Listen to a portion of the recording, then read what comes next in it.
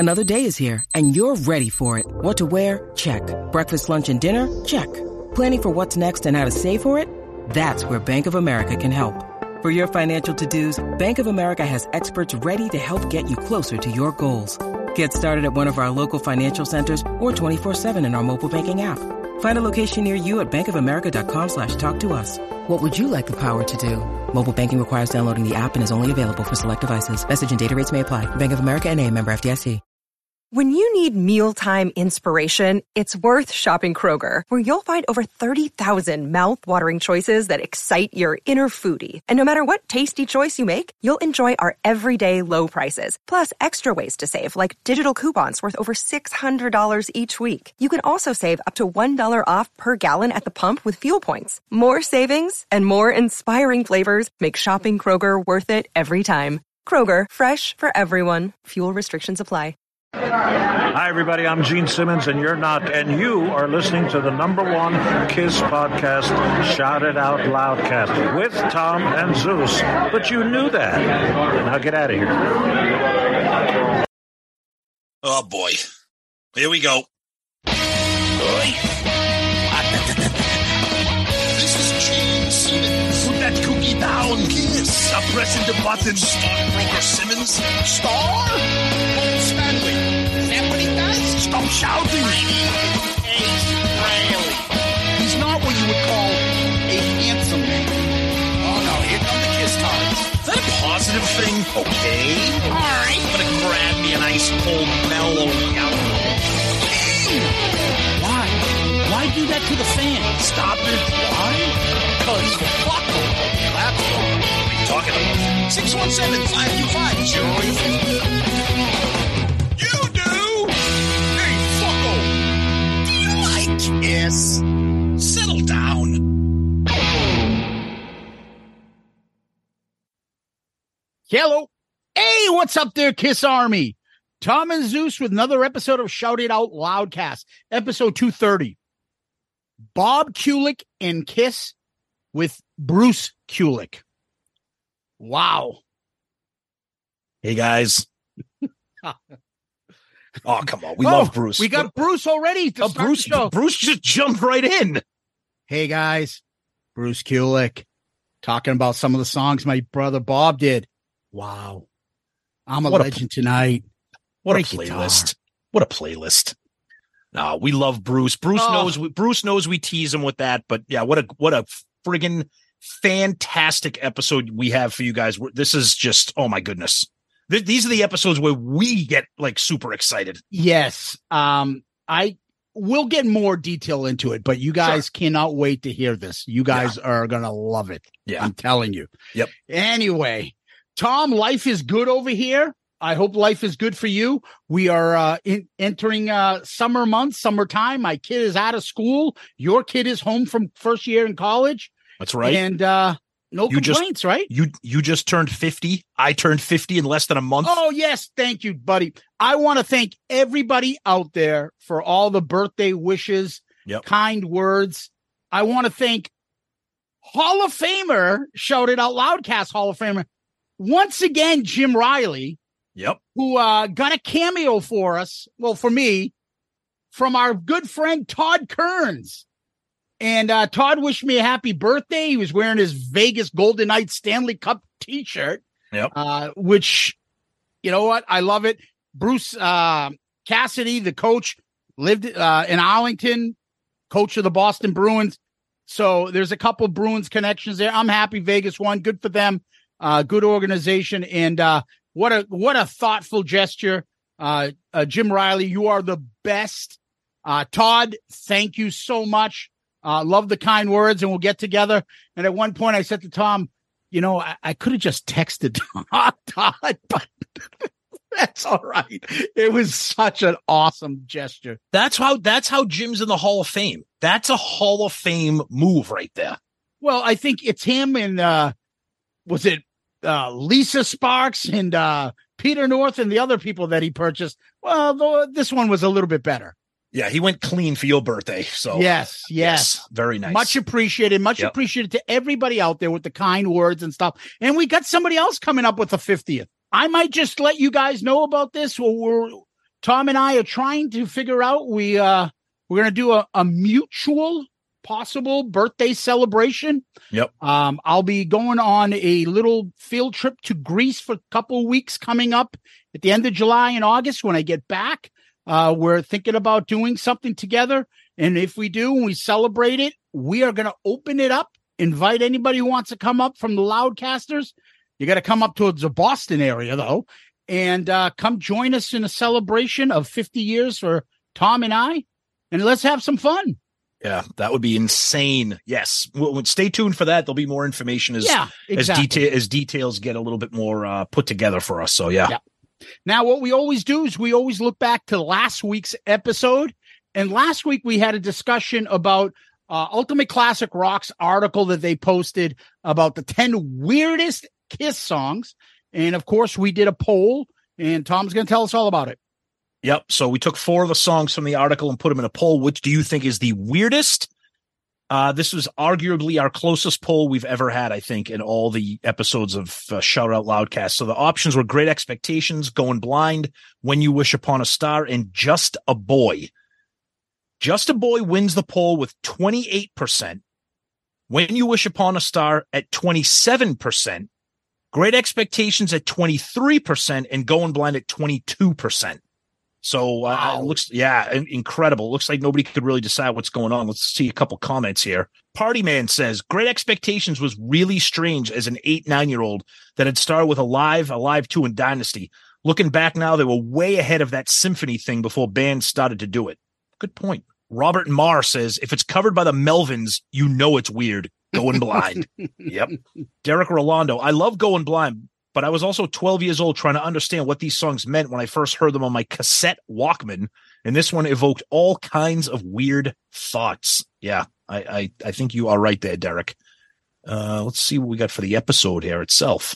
Oh, Brad Baird, one of our buddies on Patreons, of course, puts a GIF together of the little drummer boy with all the animals. Go to him. Go to him. Oh, Jesus Christ. Our buddy Wally Vidal. My pick for weirdest Kiss song is That You? A song that's not technically a cover, but written by someone outside the Kiss camp. Interesting. And then we got one more here from Aggie Dad and Tiger Grad. Great episode, but let's call out the highlight. Jan Terry. What in the Sony Betamax mullet-wearing, Fonzie jacket-wearing, limo-riding, third-grade production piece of mess did I just discover? And she has a documentary, too. And he found this incredible piece of art with Jan Terry doing the devil horns holding the guitar. Oh, my God. Awesome. Love it. Love it. That Jan Terry video is it's amazing. Social media legacy out there. Yeah. I told somebody I think we can probably get a cameo. We just have to figure out what bridge she's living under before we can get her to record it. So I love the comments under her YouTube videos. Her rocking it out in such a beautiful scene. Especially love the sewer pipe that's behind her in that river. Oh, nothing. She's at. I mean, when you're trying to turn somebody on, you Jan Terry in a sewer pipe. Oof. Yes. Oof. Yes. And that's Twitter. Thank you. Over on our Book of Face, Kevon Japson. Giggity, giggity, giggity, giggity. Oh, God. Here we go. I love that we got fish discussions 2 weeks in a row. You fuckers kill me. Oh, boy. Jason Warden doesn't like the fact that My Way was on that list. Okay, first of all, My Way is nowhere near weird. It's Paul preaching the gospel of believing in yourself, which I appreciated as a teenager in 88, going through some teenage angst. Has aged well? No, but it will always have a special meaning to me. Joey Romanek, America's favorite realtor. Mm-hmm. Am I the only one that doesn't hate Great Expectations? Well, I don't hate it. It's just not something that I want to listen to. Ryan Michael, Kulick Lane, Simmons Tweed, Courtney Cronin Dold, Michael Scott, Spencer Cook. I agree there isn't really any weird Kiss songs, but maybe 50% of The Elder would qualify. Great Pearl Jam reference and even greater Jan Terry reference. Oh, really God. funny episode. I ordered some new shirts. Oh, cool. Excellent. ShoutItOutLoudcast.com. You can go and get all your Shout It Out Loudcast merch. Go there to our website. That's right. By the way, as we speak right now during this recording, we're getting text messages from our buddies Jeff Trott and Gary Kapp on their way to quarantine. Wednesday, June 29th, 4:49 p.m. Eastern time. These guys are road tripping to the show. As we tell them earlier in a text to PJ and Chris, hey, good luck on the show, guys. Kick ass. Sorry we missed it. What was Jericho's response? Oh, you're too cheap to go. I know. Geez, having a fucking real job sucks. On a Thursday. I don't have a 14-year-old kid here. Hey, boss, I was wondering if I could, I got to leave early and head to Ohio, so I won't be in tomorrow. Is everything okay? Yeah, I just got to go see this 80s Kiss tribute band with this wrestling guy, Chris Jericho. That's not a problem, right? Should have rolled back. Oh, we're getting this version of Chris. All right. I'll leave you be. God bless them. Those guys rock. You guys are going to have an awesome time at the show. I'm telling you. I know it's going to be as we talked about them a couple episodes ago, Chris and the gang, they probably have something up their sleeve. You guys are going to fucking love it. Yeah, it's going to be fun. All right. Adam Nierenberg. Hey, guys, just listen to the episode. I think Ultimate Classic Rock wasn't listening hard enough to the catalog. Although weird is subjective, there are Kiss songs with unusual elements in them. And spoiler alert, quite a few on Carnival of Souls. But nevertheless, my list would include It Never Goes Away. Although this is my favorite Kiss song, it has psychedelic elements, Black Sabbath elements, and is not your typical 4-to-the-floor rocker. Seduction of the Innocent. Kiss goes Middle Eastern type sound. Going Blind. This is Gene doing the theme from Imaginary Western by Jack Bruce. All Hell's Breaking Loose. Kiss does rap. Love theme from Kiss, Acrobat, pure instrumental. The only other instrumentals catalog, Escape from the Island, and if you want to count Fanfare. The Japanese one you couldn't pronounce is Samurai Son, but there's the other one that they did. Once again, thanks for making my Saturday mornings more enjoyable. Look forward to every episode. Thanks, Adam. Appreciate that. Nice. Over on our Loudcasters group, Tom, our buddy Cameron Holiday mentions, I'm surprised Don't Touch My Ascot from Rock and Roll Mystery wasn't included. It's odd, but good. Nice. Yeah. Our over on our Instagram page, Tom, our writer extraordinaire, James Campion. Yeah, James. Show. Working on that Prince Awesome book, guy. too. Yes. He's working on a Prince book. Yes. That's true. Gonna be He had awesome. the Beatles book just come out. Yep. And obviously he is the author of that awesome book about Destroyer. Yes. He loves that photo that you put up, Tom, that you found for us with Kiss in the choir. Oh, yeah, yeah. And you just wrote, I love that photo. Yep. It is kind of legendary out there. Now over to our YouTube page, Mr. Antonio, hot off the presses, Ace Frehley and Jan Terry are joining forces. Oof. They're in the studio right now doing a cover of the Stevie Wonder hit, I Just Called to Say I Love You. Oh, my God. Hey, I just called to say I love you. Me too, Ace. It's funny. We kind of sound similar. Gee, and I was wondering if you have any Mellow Yellow, because I ran out when I went out to go buy a box of cashews. I couldn't find any Mellow Yellow, so I ended up just having a couple slices of Roni. For a hot chick, Jen. I like that sewer pipe. May come in handy for me later. Hey, Jan, while you're singing this song, do you mind if I take a nap near the sewer pipe? Just make sure I don't fall in. I need Gene to come rescue me if I fall into the water again. Oh, God. Our buddy Joe Morris, who we met at the Gene Simmons event, Tom. Yeah. Good episode, boys. Joe and Audra are listening. Yeah, Joe and Audra. Love those guys. Woo. And he also mentions, what about Freak, Tom? Oh, I know. I think I did chime in on that lyrically. It's kind of weird, just kind of being like a little whiny. Bleh. Song's awful. Ugh. About the Funk wrote, Fish Alive too. All right, Tom, back to you. All right, let's blow through a couple emails here. We got one from Mike H. that's actually interesting. He brings up a good point that very weirdly I agree with, and it's funny that he kind of thought of this. He says, I've always thought about Thrills in the Night was the weirdest song in their catalog for the reason that the verses don't match the music until the chorus hits. It always caused me anxiety listening to that song because it sounds like two songs at the same time until the chorus comes in to level everything out.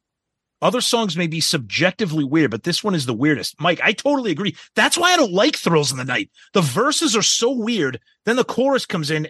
I'm glad you pointed that out because I'm glad somebody agrees with me. That's why I do not like that song. It doesn't sound right. Well, it seems like the verses, like he's almost talking and telling a story. Yeah, but even musically, it's kind of like it's weird. Like, yeah. No, I like the song. I think it's good. Yeah, it's all right. Steve Houvain, fellow Patreon. 1993, I got the Melvins Houdini album and heard their version of Going Blind. My Kiss fandom had waned during my high school and college years, and honestly, I didn't remember ever hearing the Kiss version. But this version reignited my passion for 70s Kiss conveniently just before Unplugged and the reunion tour in 96. And it's one of my favorite Kiss songs, even though I agree the lyrics are stupid. I actually met Buzz from the Melvins and got to tell him how important that song was to me, and he was stoked since he's a huge Kiss fan. Fast forward to 2021, and my passion for Kiss was at another low point, and I heard you guys for the first time on your episode when you reviewed Killers. Not only did I not know Killers had original songs, but your show continued to open my eyes to 80s Kiss that I really had never considered to be legitimate, and now I think I may like 80s Kiss more than 70s Kiss. P.S. I like My Way too. P.P.S. Fish. All right, hold on.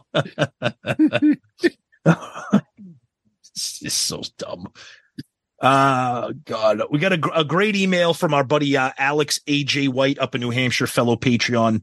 We got another good one here from James Thompson, chiming in about trying to defend My Way, saying it's far from a weird song. Agree with that. And then we finish up our emails here with our buddy Scott Greer. Hello, Tom and Birthday Boy. Good episode on the weird Kiss songs. I pulled a muscle in my back yesterday working on my boat, and I should have known better than to listen to your new episode. The sounds made during the conversation about Japan made me laugh out loud, causing shooting pain in my back. So fuck you for making me laugh. My question isn't Kiss related per se, but about your show. In the intro, you guys give out part of a phone number. What the heck is the story on that? Thanks for the constant entertainment and laughs. Have you ever tried Mellow Yellow in cold gin? Asking for a friend, Scott. Well, first of all, Scott, thank you for listening to us while hurting yourself and cleaning your boat. We appreciate that. We appreciate the Mellow Yellow reference. And no, I will never drink Mellow Yellow in cold gin. And we will get to your question in a second. But first, we want to say that you are the comment of the week. Because anytime we can imagine somebody cleaning their boat and hurting themselves just makes us laugh.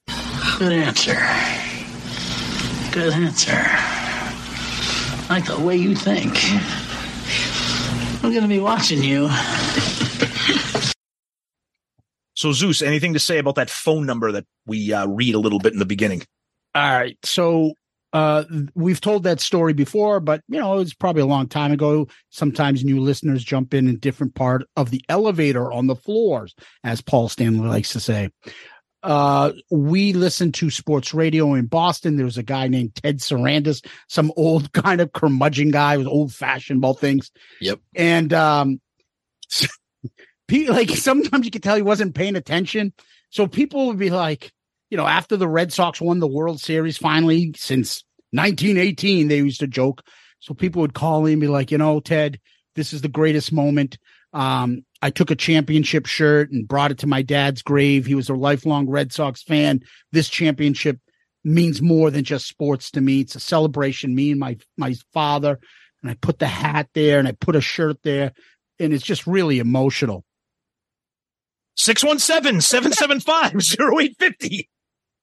He would like not comment. He would just go read off the call number. And So the guy must have been like, what the fuck? So it became part of our show because there would be moments where I would say something to Zeus or Zeus would say something to me, and there would just be like this awkward silence, like this unexpected, and we all of a sudden we're just like 617-085-0850, whatever it was. That was we shouldn't laugh at the poor guy's story, but it wasn't even totally that. It blew over it. But it wasn't even just something like serious and emotional. Be like, hey, Teddy, great Patriots game. I think if they can really focus on that run game, I think they might have a chance at the playoffs. 617. It's like, and there's other things. The guy was a funny character. He had some quirks about him. But anyway, that's the story. You waited on hold for 20 minutes to make that joke. Anyways, but Scott, that's it, buddy. So hope you get a kick out of that. Yeah. So anyways, guys, what we do next is we give a shout out to our Patreon family. Patreon is where people come on and support the show, and they get some perks back from us. And Tom, like a broken record, we keep breaking our own record. Incredible. We had another 3 members join. Unbelievable. Since our last episode. That's insane. Yep. Let's welcome Mike Throne, Trent Bally, and Joseph Collins, all joining as Spaceman members. Thank you, guys. We really appreciate it. And, last couple weeks, a lot of you guys have been joining. It helps the show. Honestly, if you like what you hear, you want us to continue, you want us to continue to grow, you want to support us, the best way to do it is go on and become a Patreon member. You go to our website, go to it at shoutitoutloudcast.com. Right on the landing page there's a button there. Click on Patreon. You click on that. You look at the 4 tiers that we have, obviously named after the characters in the band: Catman, Spaceman, Star Child, and Demon. And you find a tier that fits your needs and what you want to do. You guys get involvement in the show. There's merch. There's video chats that we do. There's DMs. There's a family of Patreon members. And now this is always our favorite time for Patreon because we are selecting the new Patreon pick for Album Review Crew. Mm-hmm. And the conversations in there are hilarious. Oh, my God. Absolutely hilarious. Yep. And it's all in the Patreon family. We can't thank you guys enough. And again, if you want to help us out, Patreon, you go to our website, shoutitoutloudcast.com, click on Patreon, or you can go to the app, Patreon, or you can go to patreon.com. You just search in creators, Shout Out Loudcast, will come up, and hopefully you'll join and become part of the family. Thank you again to Mike, Trent, and Joseph. Yeah, amazing. This is incredible, the support we're getting from you guys on a consistent basis. We cannot thank you enough. Joseph, Trent, and Mike, thank you guys so much for joining the family, and to everybody else that's part of the family. Tons of great stuff. Again, picking the ARC album, getting some sneak peeks at the episodes, voting on Flashback Friday things that we try to post, and just a family chat that we have on the app or on the website, whatever you're choosing to access Patreon. It's a great time. So please check it out and join the family. We appreciate it very much. Tom, what we do next is we hop over to Kiss World. But before we go to Kiss World, I want to read something that it's an event that's going on. It's from one of our great listeners, Brandon Stout. Mm-hmm. And it's about Changing Hands Bookstore in Arizona. And we mentioned them before in the past. Yes, we have. So let's do a quick shout out to our friends at Changing Hands Bookstore in Arizona, who reached out to us to let us know that they're hosting an event that might and should be interest to our listeners. Turns out that a ton of rock stars over the years, including all 4 original members of Kiss, as part of their book tours, have gone to Changing Hands Bookstore in Arizona. Nice. Well, now they're bringing in Songwriter Hall of Fame inductee Holly Knight to their Tempe store. So she'll be there Thursday, July 13th, with her book, I Am the Warrior, My Crazy Life, Writing the Hits and Rocking the MTV 80s. Both Tom and I have the book. It's fan-fucking-tastic. A lot of Kiss stuff in there, guys, just so to let you know. Yep. So if you listen to the podcast, you probably know Knight's history with Kiss goes way back to the late 70s when Anton Fig played drums in her band Spider. Knight also played keyboards on Unmasked, dated Paul Stanley, went on to write a number of songs for the band, including Hide Your Heart, Raise Your Glasses, I Pledge Allegiance to the State of Rock and Roll, Tom. Mm-hmm. One of the best songs ever written. She also wrote mega hits for Tina Turner, Pat Benatar, Patti Smythe, and co-wrote songs like Ragdoll from Aerosmith, Stick to Your Guns with Bon Jovi, and Obsession with the great Michael DeBar. Mm-hmm. So if you're in the Phoenix area, don't miss the promotion to have a fun event at Changing Hands Bookstore. You can listen to Holly talk about the book, ask her some questions, get your book signed, take a photo with her. Again, the event is 7 p.m. Thursday, July 13th at Changing Hands Bookstore in Tempe, Arizona. You can go to changinghands, just as it sounds, .com. That's changinghands.com for more information. Nice. Excellent. Now, Tom, what's going on in Kiss World? Well, they're still touring right now as we speak. They were going to be playing in Tuscany, Italy. What do we know about Tuscany? Don't try to rent anything. There's nothing available. There's nothing available there. There's nothing available. You're trying to tell me that there's nothing? I can't get an outhouse there? Nothing. But there is a little bit of kind of sensational, kind of clickbait style. Repetitive news. shit. Yeah. Headline on Blabbermouth. Gene Simmons says both Ace Frehley and Peter Criss turned down invitations to perform at Kiss's final concert. In a recent interview with Barbara Caserta of Linnea Rock, I don't know what that is, but God bless them, Gene Simmons was asked about the possibility of original Kiss members Ace Frehley and Peter Criss making guest appearances at the band's last ever concert in early December at Madison Square Garden in New York City, which we will be at. He responded, quote, for the fans, the older fans, the ones who've been around for 50 years, they're old, and some of them want to see Ace and Peter. The newer fans never saw them, and they don't know. But the older fans wonder about Ace and Peter. Well, I asked both Ace and Peter a few times, do you want to come out for the encores? Do you want to do some shows? And they both said no. So I don't know what to say about that, but it's always welcome. But there are many other big stars, superstars who want to jump on stage and play a song, but we're not sure about that.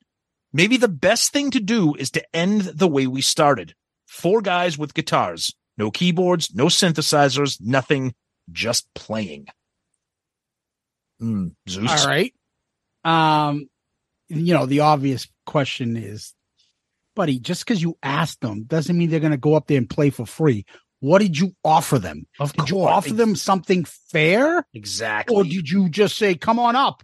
And then are we going to get paid? All right, we'll give you a couple $100. Like, what did you offer them? Well, the other thing I would have liked a follow-up question. Many other big stars who want to jump on stage and play a song. Who are these people that want to jump? If they had their way, like David Grohl and things like that. Paul, Paul. Okay. He wants to name drop that shit. And then how about this quote? No keyboards, no synthesizers, nothing, just playing. When is Kiss using keyboards and synthesizers on the end of the road? It's a deflection. It's a red herring. Yeah. No one's accused you of that. What they're accusing you of is pulling backing tracks and Paul singing live. What is that? No, other than Beth, what keyboards are you using? That's a weird comment. Dude. Whatever.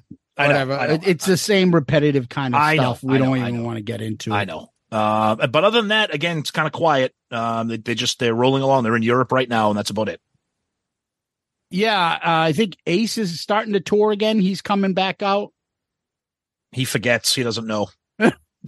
What? Back on tour? Oh, I thought Jan Terry and I were doing the Bad Boys tour. Don't forget, Ace Frehley is going to be almost in my backyard soon. Yeah. I mean, if I let him, he'll probably sleep in my backyard, but. Hey, Tom, push over. I couldn't find a cheap hotel. Do you mind if I crash here? Tom, that shed looks pretty good, but that mower's in the way. You mind just popping that aside? Hey, can you take my socks off? These bunions are killing me.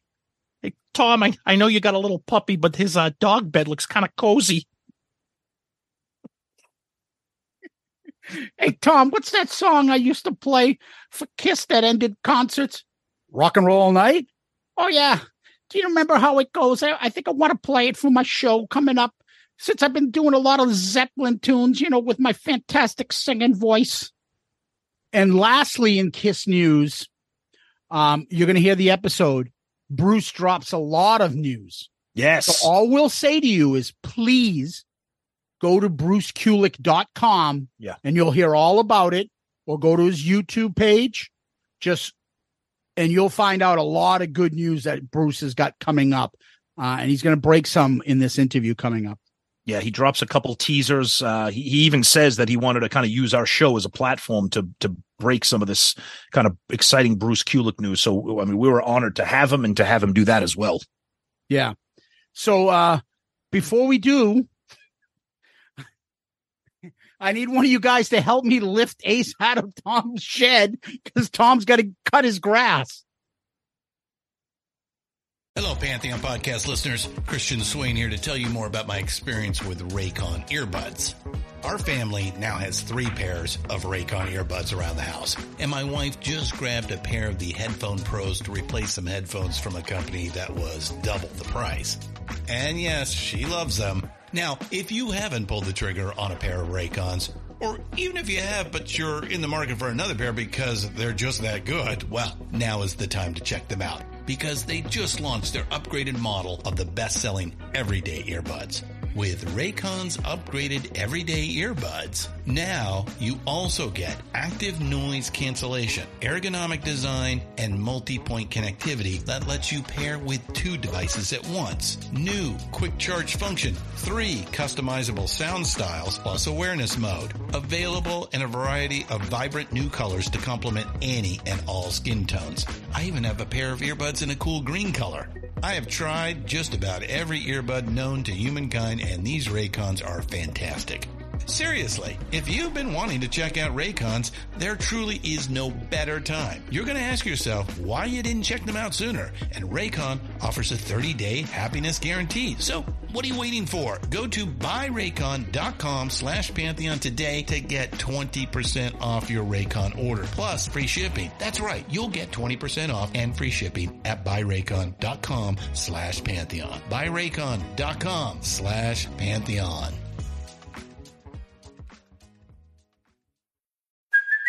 Hey, it's Kaylee Cuoco for Priceline. Ready to go to your happy place for a happy price? Well, why didn't you say so? Just download the Priceline app right now and save up to 60% on hotels. So whether it's Cousin Kevin's Kazoo Concert in Kansas City, go Kevin, or Becky's Bachelorette Bash in Bermuda, you never have to miss a trip ever again. So download the Priceline app today. Your savings are waiting. Go to your happy place for a happy price. Go to your happy price, Priceline. All right, we're back, but there was another problem after we helped Ace. He did end up getting stuck in Jan Terry's sewer pipe there, so he's just having troubles all over the place. He can't get up. Oh, fuck. I'm going to lose one of my favorite socks. Ace, you can get rubber ducky socks anywhere. Well, to say we've come a long way, Tom, yes, would be an understatement. Yeah. I mean, I don't want to build this up too much. I do. But Bruce and us have been talking about doing this episode about the late, great Bob Kulick for quite some time. Yeah. It's been in the works. We're waiting for the right time, and Bruce obviously knows the right time. And we have a chance to do this and have this incredible conversation with incredible detail, facts, analysis, you name it, Bruce does it. Probably the greatest conversation we've ever had on this show, and we've had some great ones about Kiss music. This is a conversation all about the late, great Bob Kulick, his contributions with Kiss, with the great Bruce Kulick. All right, we're back here with one of our favorite guests returning, and he's flying solo tonight. He does not need any introduction, but of course, I'm going to give him one. One of our favorites, one of your favorites, the great, the one and only Bruce Kulick is in the house. Bruce, what's up, buddy? Hey, here we are. We made it work, right? We made it work. We made it work. I love it. Yes. I love it. How you doing, buddy? I'm great. I have to admit that it's been still a very hectic and busy year. And just in the course of today, besides all the madness of trying to improve my beautiful home in Las Vegas, meaning, the tree trimming, okay, which has to happen twice a year. Yes. Those palm, I own palm trees. It's kind of weird, but it's exciting. And then to have my handyman come over to go like, it's going to be 110 this weekend. Can we, I can see through the door up there. Can we take care of something there? You know what I mean? Doing stuff like that. Of course. And then actually working today with the MVP Todd Kearns, Oh, awesome. Yeah. We're looking at some music. So I'm looking at doing another solo record, employing as much as I can and incorporating those guys. Okay. Awesome. Oh, that's great. That's great news. So it's exciting. And he was excited with a couple of the new ideas. We still had some stuff in the can from the pandemic too, but we'll take it one step at a time. Excuse me. So hopefully by 24, I could say they could be like a BK4 kind of record. Yes. Oh, that's cool great is that? news. That is great news, Bruce. That's a nice surprise. Awesome. Sure. Great. Yeah. I figured I'd Todd spring it on you guys, Yeah. Yeah, we love it. We love it. Thank you. That's Good. great. Anybody that you're always, performing with, we've been fortunate enough to see you on the cruises, Creatures Fest, and performing with Gene again in Las Vegas recently. It's always top notch with you and your band. It's just off the charts. You know how much the Kiss fans love it and think of you. And it's funny. Earlier today, I was talking to Tom. I just celebrated my 50th birthday, Bruce. And and one of our Patreon subscribers and shouting out Loudcast Hall of Famer got me a cameo from Todd Kearns. Oh, wow. Cool. And Todd wished me a happy 50th birthday. Of course, he had his Vegas Golden Knights Stanley Cup t-shirt on. And it's just a funny coincidence. I just saw it before we came on. And there's our buddy Todd. And he could have booked me, this guy, but I was probably too expensive. I think he's already booked you for us. So you think you already did one for us recently. Okay, he did one. I think you did one last year for us. And I'm like, we have Todd's number. We could have just called him. Yeah, I know. But it's all good. Special about an actual official Zoom. Let me tell you, while we're on that, it's not Zoom. I'm sorry, Cameo. What's amazing is during the pandemic, it was so popular. I could not believe how often I got booked. I was so blessed. I loved it. I played, I chatted, I'd go on, I give them their money's worth. I know that. But then a guy wanted to gift me, like a famous, hockey player here. He was not that interesting. He didn't know me. He didn't say my name right, but I was still like, oh, cool. This is cool. But the one that really blew me away completely was a guy that I became close with over the pandemic, booked Meatloaf to give me a cameo. Wow. Nice. And that he spoke for 45 minutes. It was, probably 3 months or so after, maybe a little longer after my brother passed away. He was reflecting. Now, you're not communicating like we are in a cameo. Yeah. But still, he told story after story, and it was fabulous. And I saved it, and I love it. And there was one other really cool one. I'm a little bit of a Star Trek nerd. Discovery, that show, they seem to be on hiatus now, and they got that guy Saru, the one that wears a crazy, he looks like a crazy alien. Anyway, I'm forgetting his name. It's a real simple name. Maybe Lisa could help me out. What's his name, Lisa? Saru, the actor.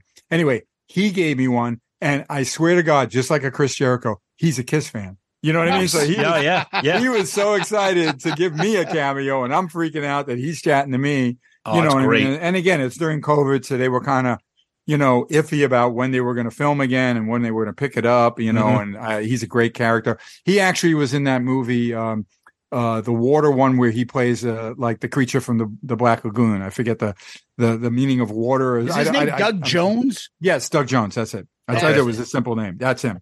And he was a huge Kiss fan. It was wonderful. Wow, that's very cool. Anyway, cameos are really special for people. Yes. So is this podcast. This is special. Oh, thank you, Bruce. Wow. You guys, I always was fascinated with you guys, and the more I've been more involved with Kiss stuff that you could cover, the more enjoyable it became for me, obviously. So thank you guys for what you do. I think the fans love it. Thank you, Bruce. In between our stupid humor, there's some Kiss talk in there. Yeah. Just a little. Yep. Yeah, exactly. Well, one of the things we talk about is with you, Bruce, is we wanted to do something as a kind of we do these band member episodes, and we've done one on you where we just go through your career a little bit, personal life, and talk about it. We've done some, we did one Eric Singer. We did one on Peter Criss. We've done a few. Well, one of them is a Kiss kind of a family member, and that is your brother, Bob. So we wanted to do an episode about his involvement in Kiss, his songs. We came up with a list about 18 songs. And what better way to talk about Bob's Kiss involvement than have legendary Bruce Kulick on to discuss it. And you were kind enough to accept this. We finally got to a point where the schedules made sense, and can't thank you enough for joining us to do this discussion. Because me personally, I'm a big Bob fan, especially his Kiss work. I praise it all the time. I find that it's very underrated, the songs that he performed on. And I would love to get your thoughts specifically on these songs, and kind of let's do a little bit of a rundown of Bob's involvement in Kiss. Yep. No, this is a great topic. The timing is wonderful, actually, because just recently, excuse me, my allergies in Vegas are terrible. But with Stella passing away in February, there were a lot of things that had to be taken care of by the trustee and everything. And I'm involved because of Bob, and but only through Bob's relationship with her. So it was finally time to have Stella's remains, the beautiful urn that the trustee chose, and Lisa's been helpful, and we got her placed in Hollywood Forever, which was always what was going to happen. And Bob is right next to her, so it's kind of a Hollywood ending, for the two of them. Even though, of course, the last about 6 to 7 years, and I could be off by a year or so, of her life was very complicated because she was very ill with dementia that was pretty severe. But she hung on way longer than most people expected. And I'm hoping in the future, Lisa especially, and her son Andrew, who is very, he was another movie director and actor guy, Andrew Stevens, and he knew Gene and all. He was tight. He used to book Shannon in some of those like Skinematic movies when he was doing the Skinemax movie. His name was Andrew Stevens, the late night. Right? Yep. But he's going to do a documentary of Stella's life, which obviously her passing away got me a little closer with him, as well as some other people that knew Stella well. Because again, I knew her just my way, which was just through my relationship with my brother. So it was really fascinating for Lisa and I to do that. And then, of course, there we were to pay my respects to my brother again at Hollywood Forever, and even see my folks because they're buried in Los Angeles. So the timing of, and you wanting to celebrate Bob's musical career really makes sense. And I'm really grateful. Good. And I also, in the little bit of prep, and I always prep for things, I say a little, for some people, it might be a lot, but the preparation I did, really, I'm blown away with the body of work, the quality of the work. And then I found more songs that I would wish there was a cruise this year because I would have chosen them, you know what I mean, for my band to do. Great. Ironically enough. So save them, Bruce. Save them. Yeah. I know. I will save them in my back pocket. everything I listen to, yesterday, Lisa knew the Paul Stanley record front to back. She sang every song while she was busy blinging in the kitchen. And I'm like, you know this song? And she was like, oh, I love it. And I'm going, we should have done this song. You know what I mean? And I'm like, you see what I mean?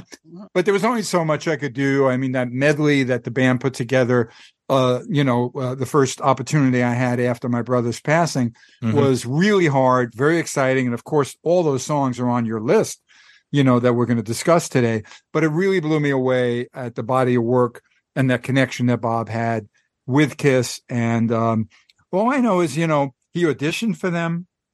He didn't get the gig. He was there the day they heard Ace 2.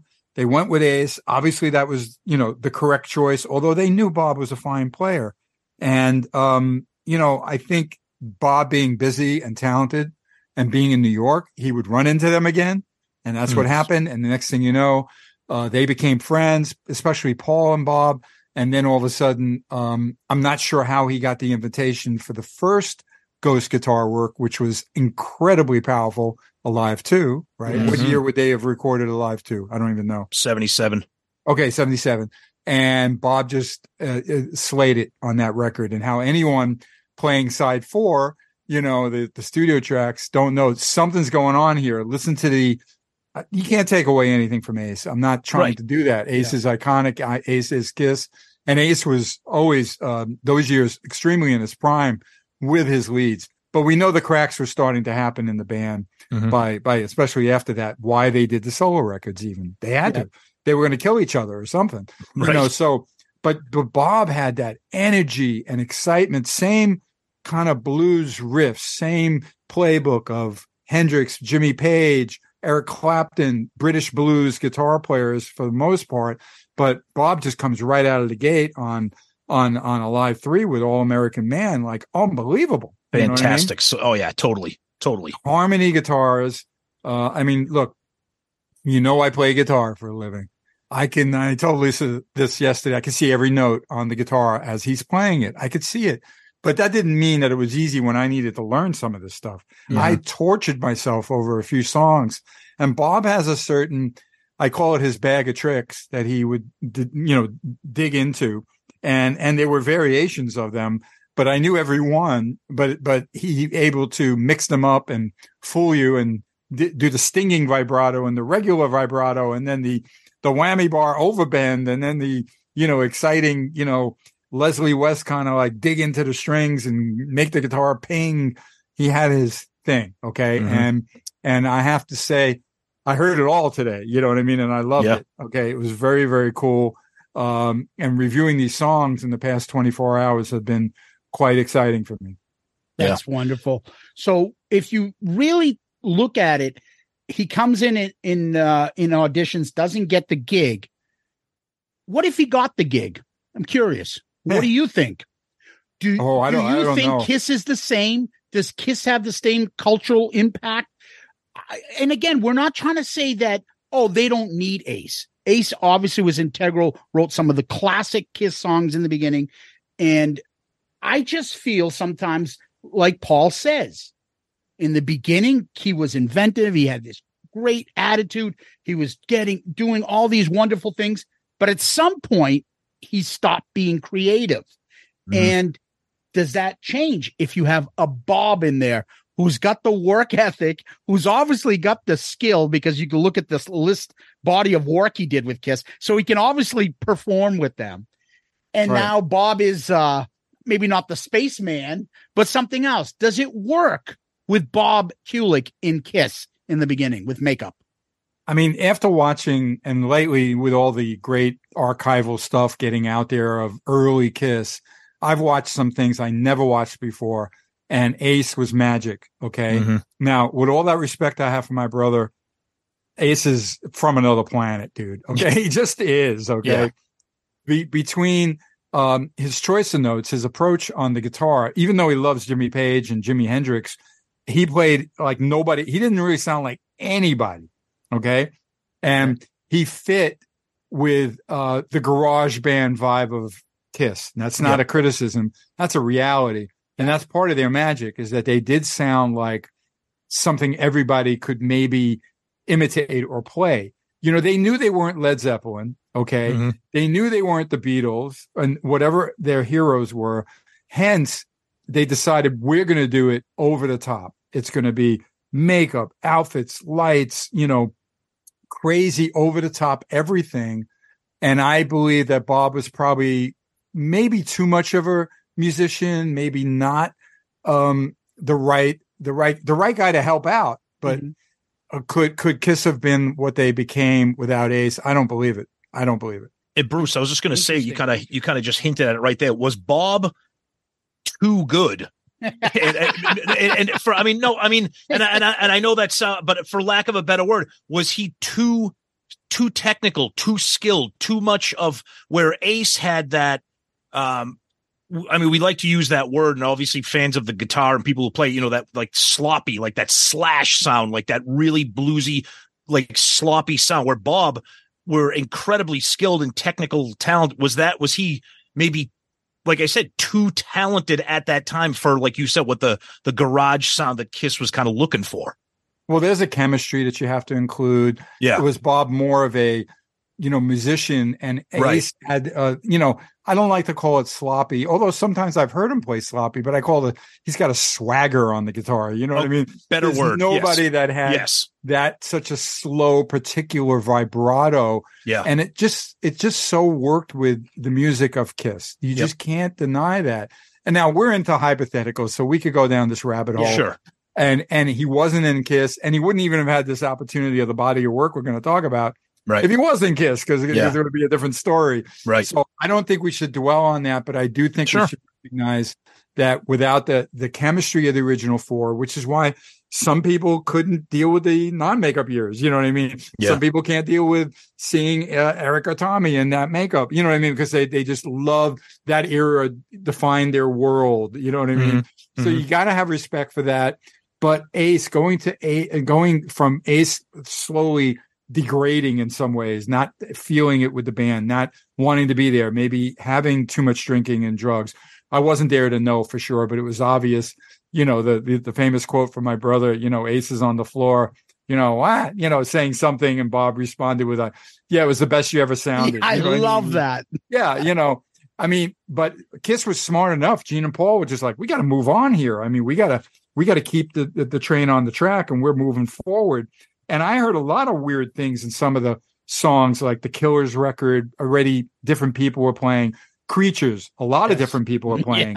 So you get the point that Bob's role is formidable and important, and so filled with musicality that fit Kiss. And that was the remarkable part. And I think that was part of his frustration. He did feel like the fifth member of Kiss, but even me, with being not in the band, I think sometimes he felt like he wanted as much attention or accolade after me being in the band for 12 years and then not being in the band. So it's really great to look at this body of work and recognize it is for what it is, and that's enough. And that's a big badge of honor for my brother and the Kulick family. So again, these songs and his performances and that music, and to see it evolve is great. And obviously I have a lot of comments on certain songs that I think you'd find really interesting. So let's get into it. Absolutely. Let's be honest. If we're going to go chronological, the first track is really the demo for Mr. Speed. You're right. Which goes on the box set. So I'm a broken record when it comes to this demo, because I talk about it constantly. It is, now everyone knows Mr. Speed is like everybody's favorite deep cut. The demo is better.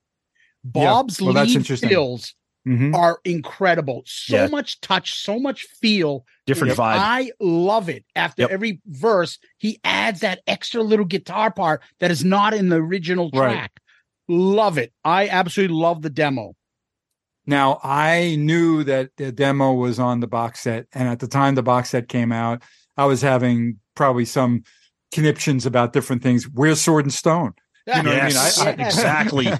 So emotionally speaking, I don't think I listened to it. Okay. I knew that Hell or High Water and a few other things that I performed on and co-wrote were on it, but I was kind of like, time travel was there, Anyway, a perfect place for Sword and Stone, as you know, a crowd favorite. Anyway, so I, of course, dug into the demo. And I knew Mr. Speed, the regular one, because how many times have I heard people jam it, even at Unplugged? I think on occasion, Eric and Paul would go into it or something during the convention tours or something. But Bob kills it on that track. You're right. Okay, number one. Number two, now we could theorize, well, if Bob was the guitar player in the band, what those vintage songs would truly sound like. Yeah. And again, he's playing the best. I'm going to use some references because I know where Bob got influence from. He's doing his best Leslie West. But sometimes Bob and I would joke around and go like, yeah, you're Robert East or Bob East, not Leslie West, And Leslie, for the Kiss fans out there that don't know, Mountain. Yes. Yep. The band Mountain. And Leslie West, 300-pound guitar player with a big Les Paul Jr. When I went to the Gene Simmons New Year's Eve, the Gene Simmons Weekend Experience. I got it confused with my little Weekend Experience. Yes. But we rehearsed, and that rehearsal went long. And Gene, I was like freaking out, but he wanted to explain every song that we went over to the guys. Now, I knew all the stories because I had those 12 years with him. And that Going Blind was something that was influenced by a Mountain song. And not only did he talk about Mountain for a minute, and Todd goes like, huh, oh, really? And then next thing you know, he's pulling out his iPhone. He's playing the song that he's influenced. And I don't mean he's playing like a minute of the song. He played all 4 minutes of, Theme for an Imaginary Western, one of my favorite Mountain songs, I wound up telling him a story about. Leslie was on the bill with Grand Funk, and I love Leslie, and he was such a cool guy, and what a big influence for me too. But Bob and I were very much influenced by Mountain. I caught them every time at the Fillmore, and so as I enjoyed that track, I said like, "Damn, he's ripping off Leslie there. That sounds great in that song." Wait, there's no way all those riffs wound up on the original, and they're not. You know what I mean? Right. So you're hearing like a little more of a musical approach. But again, Bob's influence was clear. Gene and Paul would have loved it because they loved Mountain. Okay. Yes, I've heard Gene talk about Mountain many times. Yes. So there you go. And even though Mountain's not as big as Cream or Led Zeppelin and some of the other bands that you may hear from Gene and Paul, but wow, Bob nailed it on that. And I again, if it wasn't for this podcast, I'm not sure I would have had the pleasure to hear those riffs. So thank you. Nice. Oh, no. That's awesome. Believe me, we thank Bob for that because, I mean, I always yell at Tom. We have a ranking of Kiss songs. Every album we do, we rank them. And I'm like, can I just rank the demos? Like, we're not doing demos. I know. I'm like, but I want the demo higher than everything because I just love the guitar fills. And that's all Bob. And he was proud too, I guess, because on the box set, then he had a connection to Naked City. I know we're not going in order with that, but is that correct? Because that's there. And I have to be honest, again, probably because I had a meltdown when it came out. I heard Naked City when I was throwing at my guys, like, what do you want to do for the Bob tribute? Naked City. I don't know if it was Brent or Zach or Todd, whatever. But next thing I know, I'm going, oh, this is cool. And I'm listening to the track and I'm getting it. So I knew Bob had a co-write, and I actually see it on some of his royalty statements from BMI, the performance thing. So I'm aware of it. But again, I didn't realize what a kind of cool song that was, even though I kind of hear him on their song, but there isn't like, I think there's even a solo, but we didn't use the solo when I did it as a medley. Okay. So, but I think those were his two big box set things. And I think he got the gold, platinum record or whatever. And I know he was really proud of that, which is cool. Well, Naked City is one of the best tracks, in my opinion, off of Unmasked. I love it. And I think you guys, when you guys performed it, Tom and I were shuffling back and forth before you got on, like, oh, do you have the list from the cruise? And we're looking for it. We're like, that awesome medley he did and all those Bruce, that tribute in there. And Naked City is just awesome. That was so hard to do that. And I still love every minute of, kind of rehearsal and everything that we put into that. It was really special to do it. But again, in those kind of situations, you can't do full songs.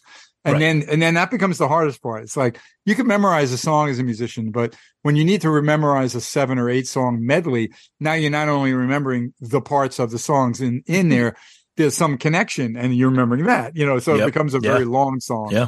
But it came out great. Yeah. And then if we continue chronologically, there's 3 from the, side 4 of Alive 2, but 2 that always stand out fan favorites are, we did mention briefly a little bit of All American Man and Larger Than Life. Two songs that fans absolutely love. People always talk about, oh, what if they were on Love Gun or what if they were on a studio album? But and I think they got Bob's fingerprints all over them for sure.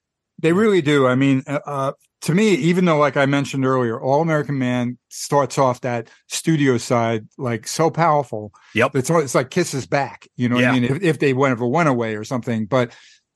It just was amazing, the solo, the harmony parts, the theme of it. And I'm like, this is great. This sets the pace for this side.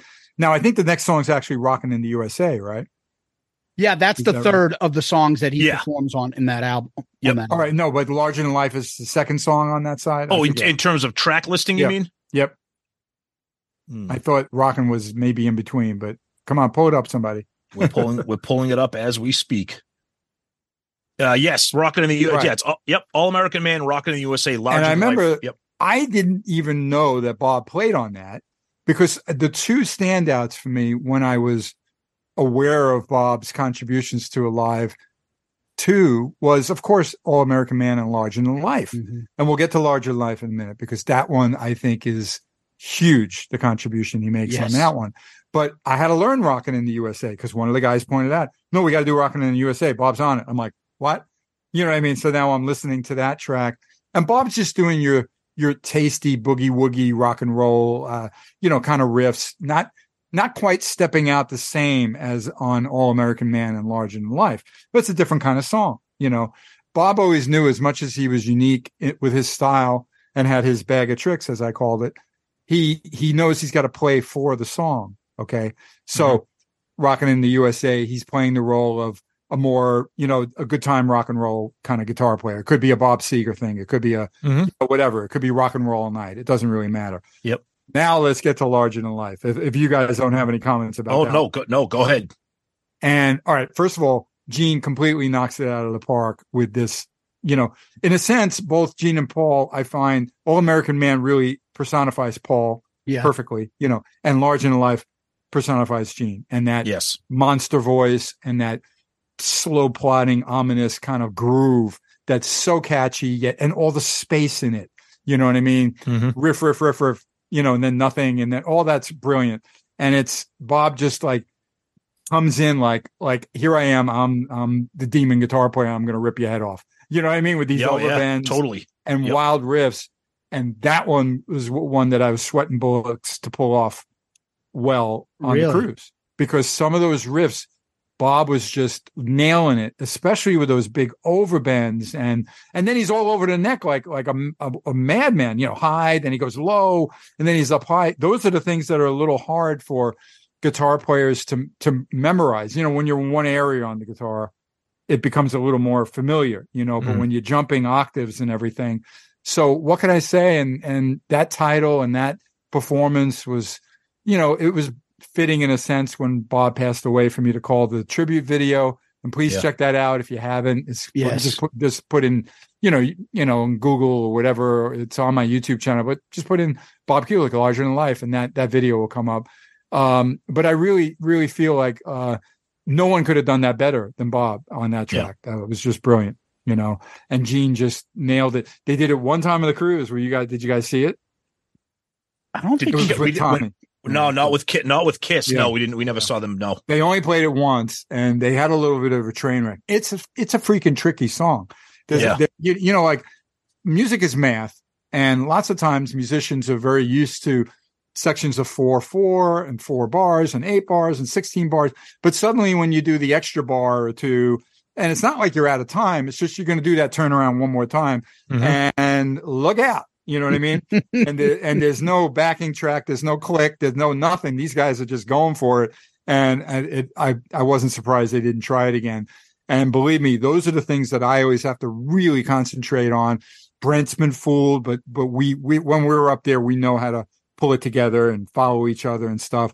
But the one time they did it, it's kind of funny that it was hard for them. But it was great to hear them, represent that song. That was wonderful. It's funny hearing that from such a pro as yourself, because to us, we're like, oh, this is like a kick-ass, like simple, slow riff drum. Like we're thinking like, oh, this is, I can pick up a guitar and play this. And then you're talking about how technical and tricky it is. And the arrangement's unusual, and there are different sections and how many times Gene lets the verse go. I was fooled a lot when I was practicing, so I was not surprised when I saw them get off track, what I mean, with it. Interesting. But again, not something everybody caught, but if you've performed the song and studied the song, then you'd know that. So let's all applaud the rest of Alive 2 studio tracks are terrific too. Rocket Ride is like killer. Ace brings it. Ace.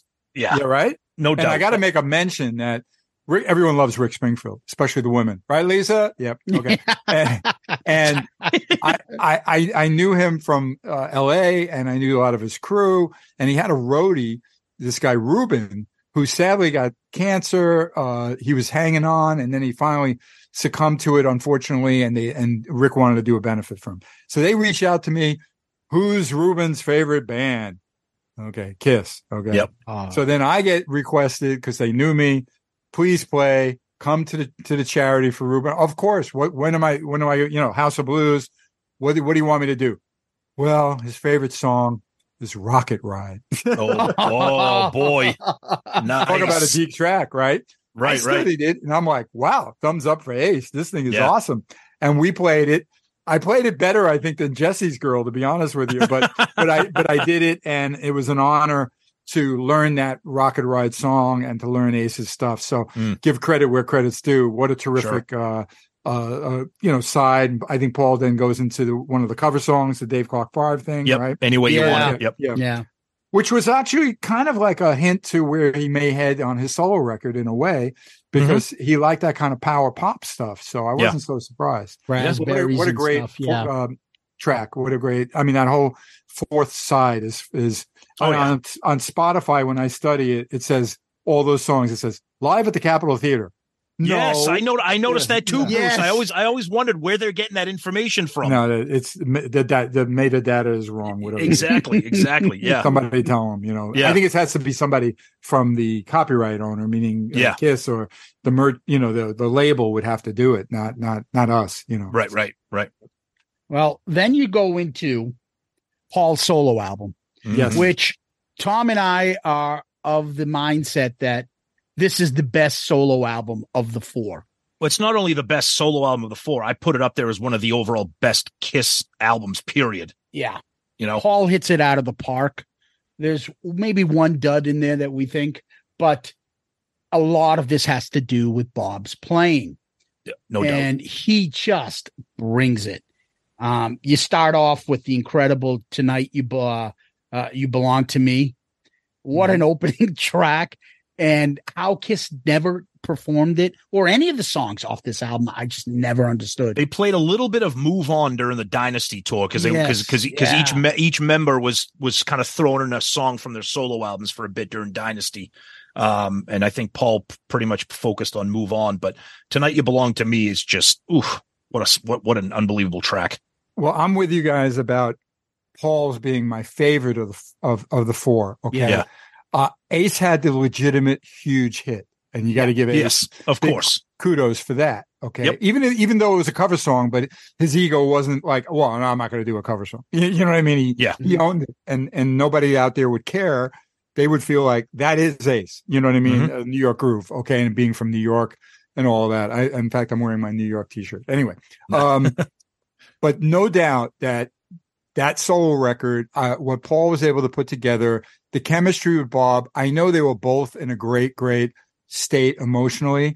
I was aware of a lot of the little comings and goings of the other players, who could help out, who'd be involved. I know Bob recommended Steve Buslow from the Meatloaf group, the Bat Out of Hell band, and he came in, and he's a great player. I think maybe there were some others. Carmine Appice makes an appearance, which was a real honor for Paul. And I know we all loved Vanilla Fudge, and Carmine's a legend on the drums. So let's talk about this record, because looking at it last night, I'm almost ready to do a gig where I'm just doing the Paul Stanley solo record. Oh, do it, Bruce. We would love to see right? And I can tell you, I could hear Todd pulling that off, like in spades. Absolutely. Yep. All right, but Tonight You Belong to Me, of course, appeared in my tribute to Bob on the cruise, and it was wonderful to do it. There's wonderful, crazy feedback in the song that I love, which is really hard to capture in the studio. Just getting the guitar to sing and feedback right. His intro notes are so melodic, and then his high notes are crazy. He gets to riff out at the end. It was Bob was all over his bag of tricks and using them to the fullest extent, to a fabulous Paul Stanley song. Let's face it. That is power pop at its best. And what can I say? Now, Move On, I wasn't as familiar with because I didn't study it for the medley, right? Right. And it's funny that you said that he chose that. And my God, Bob gets to play all over that song. You know what I mean? And it's a better tune than I expected. A little surprising to me from Paul in some ways with it, a little different. But I did love it. And Bob is featured like, how could anyone not hear Paul's solo record and go like, who's this guy playing guitar? Okay. Yeah. Agreed. It's funny you say that, Bruce, because I heard interviews of Bob talking. Yep. And the one song that I've heard him brag about, like so proud of, was Move On. Interesting. Yep. And he would say, like, I don't, this was like guitar work that not a lot of people can do it. What I did on that. And he was really showcasing that song specifically. And you would Paul let him play. Anyone. Why? Yeah, Paul just let him play, and I would say to Lisa, "Oh my God, another solo! Listen to this. He's letting them wail, and he's loud. He's up there in the mix." So I was very impressed with that. But I will admit that why it didn't get more attention or why I didn't go for it in that medley, I don't know. But it's a great song, absolutely. Mm-hmm. And here's a little bit of a backstory about. All of them are doing solo records, right? Gene, of course, knew my brother. Why would he be on, write a song like Naked City, et cetera? And Gene wanted Bob to also play some on his record, and he couldn't. Okay. There was that kind of possessiveness of competition. Paul. Oh, yeah. Competition. And I remember Bob sharing that with me. I didn't think it was weird because I totally understood that. Wait a minute. If this guy is that unique, I want my record to have that uniqueness. And why should he be running around? Bob's not just, even though he got a lot of session work, he wasn't your typical session player. Okay. Mm-hmm. He just wasn't. He had a unique style. If you listen to Coney Island Baby by Lou Reed, Bob stands out very different than anything you'd expect from a Lou Reed record. But Lou really admired his talent. And there he is on that record. A little cleaner tone. He's not doing whammy bar wildness, but it's still Bob. So I think Paul had the right call that no, you're not taking him. You're not letting him. And what is Bob going to do? Of course, he's got to accept that, Right. He knows that he could, Gene loved him and Gene would turn him on to other, gigs and things like that. So I just thought that was interesting. And especially after hearing Move On, why would Paul want him to play on Gene's songs? You know what I mean? Right. That would not be cool. Right. So great tune. All right. So let's move down to Ain't Quite Right. Now, this song I was really impressed with. And as soon as I heard it, and again, it wasn't one I was as familiar with because I more recently digested the ones that we chose for the medley on the cruise. And I love that I have all these photos of Bob in the studio, not a lot in the studio, but them posing with guitars, and there's tons of incredible instruments and a lot of acoustics and 12-string, So I finally realized, that's what they're using, these picking guitar things and stuff like that. So it starts out mellow and Bob has those beautiful crying, tasty notes happening. And then he does a couple of kind of jazzy notes, which reminded me of Coney Island Baby, actually. Again, from his bag of tricks. I know that because I know the riffs. I could show you 5 songs that he's used it in or 5 different artists that he'll go there for that. But all guitar players are, I'm not saying they're guilty of it, but it's just what you do. Okay. And then, for me, that was a killer 70s kind of vibe of a tune from Paul. I loved it, that it had its, kind of like, mellow part and then got a little more aggressive and everything. It was a great song. Yeah, it was a really unique, it was a unique track for Paul and Bob. And again, we keep praising Bob, but it's such a unique, it starts off kind of bluesy and mellow and kind of peaceful. And then it grows, like you said, and what Bob is doing, just creating that buildup and that emotion. It's a really unique song. It's funny. Now, you say I that know because, I was going to say, just add one last thing that, again, preparing for all this, I listened to a lot of earlier Bob interviews and some later ones. And when he was, some of the later ones, Bob gets a little bit boisterous and a little proud of his work. And one of the things he was saying is like, look at that work. Ace is a great guitar player. Ace ain't quite right. He can't do that. And he was mentioning things about that and it's true. And so one of the things I would say is, maybe Bob can do some Ace stuff, but can Ace do some Bob stuff? Yeah. And this is one of the songs that comes to mind. That's all. Yeah. Look, I could, and Tommy won't mind me saying it. Tommy's not going to really do my stuff because it's not really in his. Oh, we know. Use the looser wheelhouse. Okay? We know, but he accepts we've that. heard it, right? And then Paul and Gene doesn't demand him to.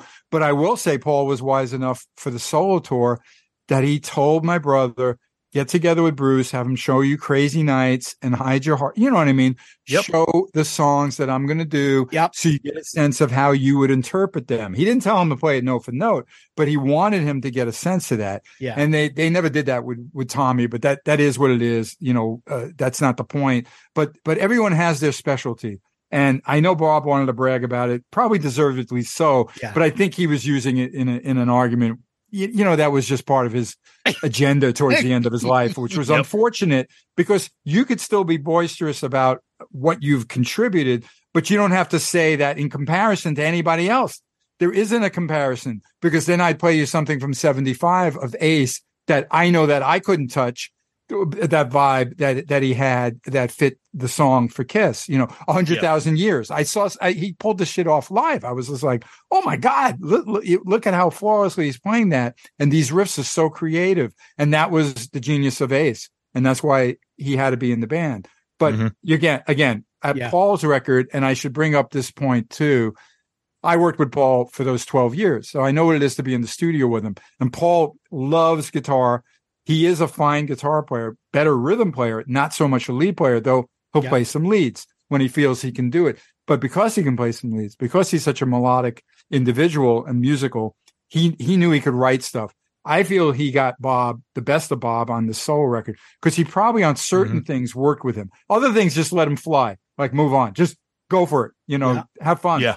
But there are other things I sense, and it's not like I'm saying he was spoon-fed the riffs, but I do feel that he was kind of, I guess the best word would be like he was co-directed or somehow influenced in the same way that, I don't know if Forever would have, if I had my druthers, it seemed like it was going to be an electric solo. And then Paul telling me, I really hear an acoustic solo, kind of like this Led Zeppelin song. Boom, light bulb moment for me. I got what he meant. Yep. You know what I mean? And off we go. So, and Tears Are Falling is a solo that we both worked on together. The harmony part, the intro, how we set it up. And then he let me do some of my bag of tricks. You know what I mean? Oh, yeah. Where I go Absolutely. off into my thing. Yep. So I think, again, Paul's love of guitar playing, that camaraderie they had back then. They were friends, really good friends then.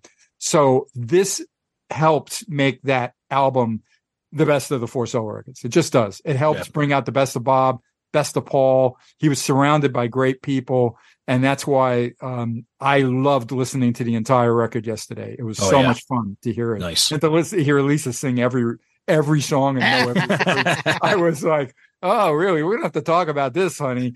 I knew she was a big fan, but I didn't know she knew every note of Paul's solo record. Yeah. That's so funny. But that's what happens when you go back to these albums. Yep. And when we went back to review Paul Stanley's solo album, we're just like, does anybody else see the genius in this album? Yes. This is just, and it stayed with us. And so we've been boasting about Paul's solo album throughout because the cliche in Kissland, Ace is the best. Ace is the best. Okay, he's got the 3 hits, the 3 songs that stick out. You were telling me those deeper cuts are as good as Love and Change or Goodbye or anything like that? No, I agree. That's what there's highlights. All the records have their highlights. I love playing Radioactive with Gene.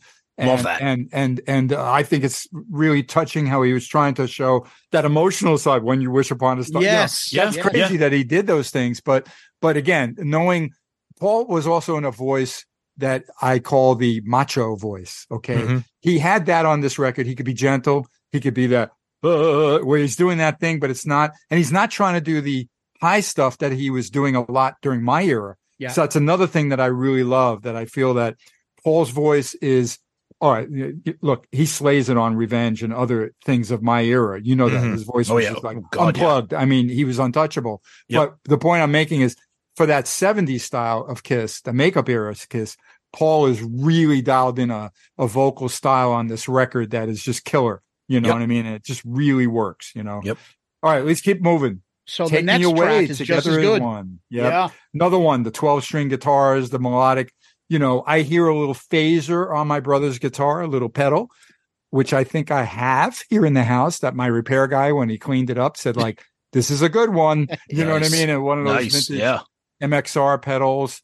And, again, Bob's solo in this is really melodic. And I made a note when I heard it that this would be something that, again, only Paul can confirm this now. Did he help write it with Bob? With Bob? You know what I mean? Did he construct it with Bob? Maybe. Okay. But the biggest takeaway on this song is this song was built for Carmine Appice to be the madman on the drums. Okay. Yep. And in a way, it's almost like a thing regarding like almost this is like the future where all of a sudden on Creatures of Night, what's the biggest thing? Eric Carr's drums, right? Yeah. You know what I mean? That there's something about a powerful Bonham style drumming that can drive a track. And then the whole ending, because I remember Lisa saying, "Oh, it goes on forever." I go like, "Yeah, I think this is where Carmine goes wild." Carmine lets loose. Yeah. And it's amazing. And I remember Bob telling me, "You got to listen to this Carmine playing." And I give you guys a tip because you guys, everyone listening to this podcast, got to go pull out Paul's record. On this song, all of a sudden, towards the end, there's a on the guitar, this octave thing. That's that's Vanilla Fudge. They stuck that in to do an homage to Carmine. Okay, nice. Okay, so think about that. So I know it was really exciting for Carmine to be on the song. Paul put him up in the mix. And what a great song. And now I regret that we didn't do that one. And I know Brent would have had a lot of fun with it. Yeah. So in the future, okay? Yeah, we had Carmine on. He's on our network, Pantheon Network. So we had Carmine on. And we talked specifically about that. He never mentioned the Vanilla Fudge part. That's funny. And, but it's there. Listen to it. You can't miss it. Yeah. He did talk about how much fun he had on that song. I mean, that's actually the Supremes cover that they had a big hit with, but there it is. Keep me hanging on. Yes. But Carmine's a legend. He's still active out there. He's still playing great. I love that he doesn't take any shit from anybody. No, he doesn't. Yeah, he's been in the news a little bit. Yep. He told it like it was for Vinny. Good for you, Carmine. Yep. Okay. Nikki and him, I don't really know the beef, but he wasn't afraid of Nikki Sixx. You know what I mean? No, he wasn't. So go for it, Carmine. You're a legend. And everything he says about what he did and who he knows and how influential he is 1,000% true, 1,000,000% true. So my hat's off to him. Now, I played a lot more with Vinny than Carmine, and I love Vinny. He's just a solid player. But, man, Carmine wrote the book and that stuff. And that's why he's still out there. So God bless him. Yeah, Carmine was talking about how, his influence on that and his relationship with Paul. And it's funny because that same song was so good that you were talking about that Rod Stewart did it with Carmine in his band. Oh, put it on his album. Yep. Oh, wow. And Carmine was talking about his friendship with Paul is like, I don't know, maybe I think he liked me because I was friends with Rod Stewart. And Paul is such a huge Rod Stewart fan. Which brings us to the next song, guys. Oh, actually, we missed one. Yeah. I think we jumped over Wouldn't You Like to Know Me? Okay. Yeah, we shouldn't do that because we want to, but I just, can we go back to it only because I had a real important point. Absolutely. It's all right. Which, again, I wasn't that familiar with. There's not even a guitar solo on it, though you could tell Bob is chugging along on the rhythms, probably with Paul. That's such a Rod Stewart song. It's ridiculous. That sounds straight from the Faces or Rod Stewart. Yes. And it's a great track. Good call. But think of those bands, Rod and the Faces or just Rod Stewart. And I know that was a big influence for Paul. There's no doubt. Rod Stewart was just such a great voice, and that's why Jeff Beck worked with him. And he's still out there selling out. He's amazing. Yeah, but let's stick to It's All Right. We'll skip back to Wouldn't You Like Me After. It's All Right is the hidden gem in a Kiss catalog. Yeah, I don't understand why it's not given more love or even talked about as one of the great deep tracks of Kiss. It is such a rocking song. The chorus itself. The guitar, I know there's no solo in it, but the guitar riff on it is awesome. And no, it is. It vocals, is. It's just one of those balls out kind of he's just like you said. So I'm thinking of Stay With Me and Faces and just that balls out 70s approach to music. Yeah.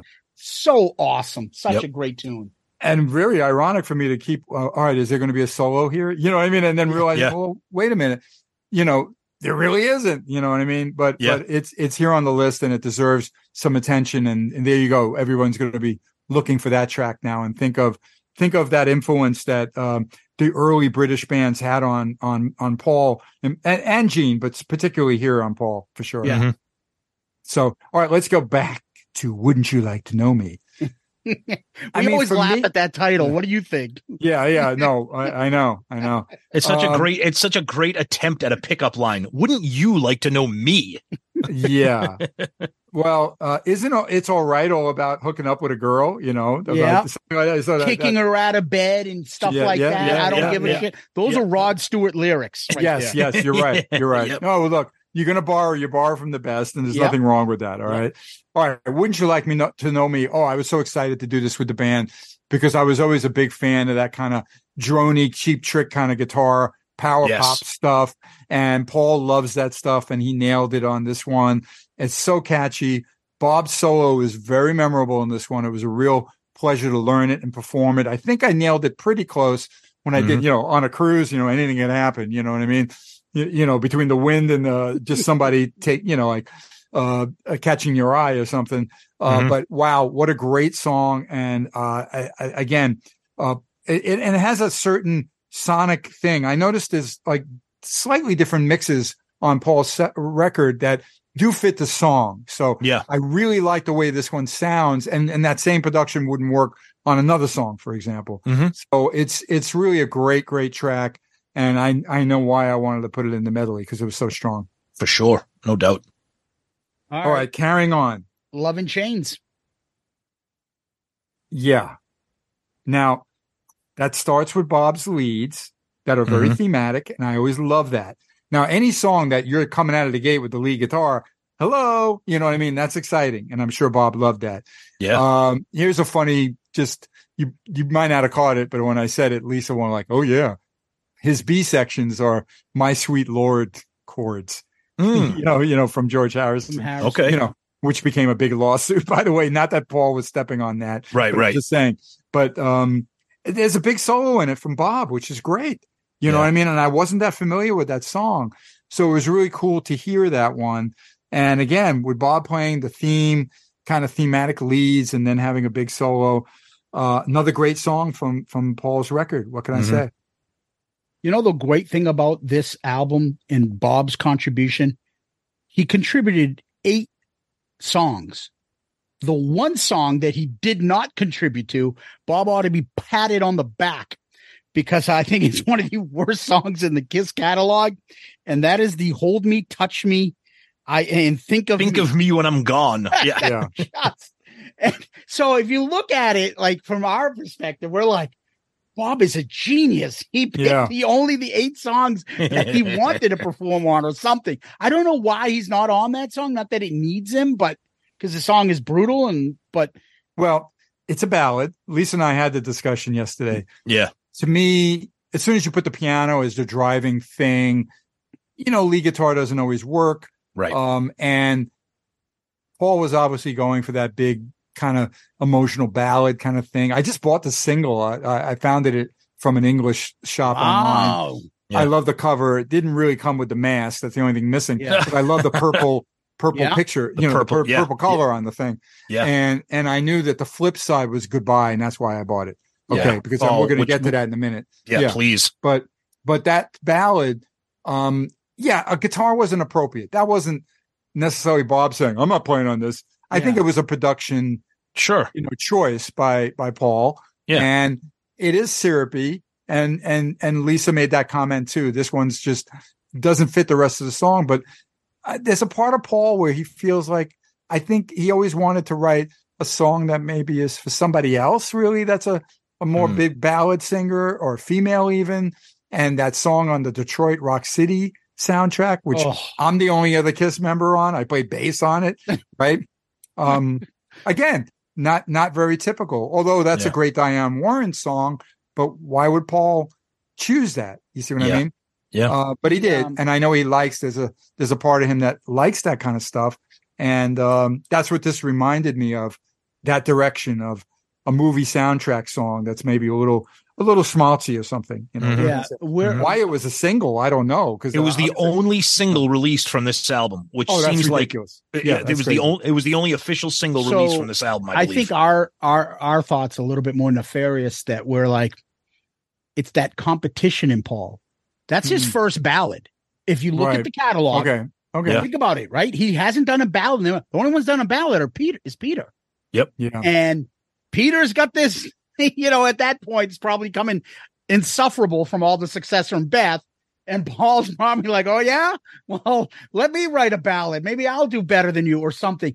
But it's just, that's his first crack at it. And I think maybe Until I Still Love You, Tom. Yeah. Probably the next time he tries a ballad. At least that one works. Yeah, that one really does works. not sound authentic, in my opinion. Right. It just and then we know Forever did, and we know that. Yes. Every time I look at you. Yeah. Interesting. Well, either way, Bob's not on it, so we'll move on. Yeah, and we'll get to what I think is a killer ending song. Of course, not only because of the title, the track just makes you want to hear more. Play, keep going. You know what I mean? Incredible. You don't want it to end. And how brave or how brilliant that it's in the key of D or D flat if they tune down. I'm not positive, but the bass is detuned. So that riff, is so ahead of its time. Now that track I'll never forget. I know when I heard it, when Bob first played me the record, I was just like, oh my God.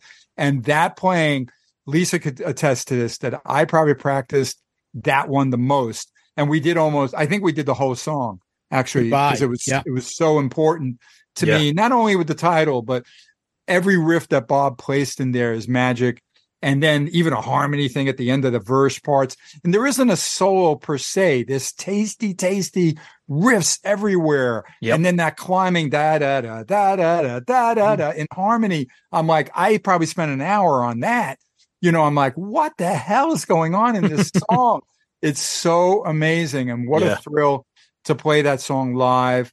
I know the guys love it, and to pull that off, and I doubt now Paul did it during the solo tour, maybe.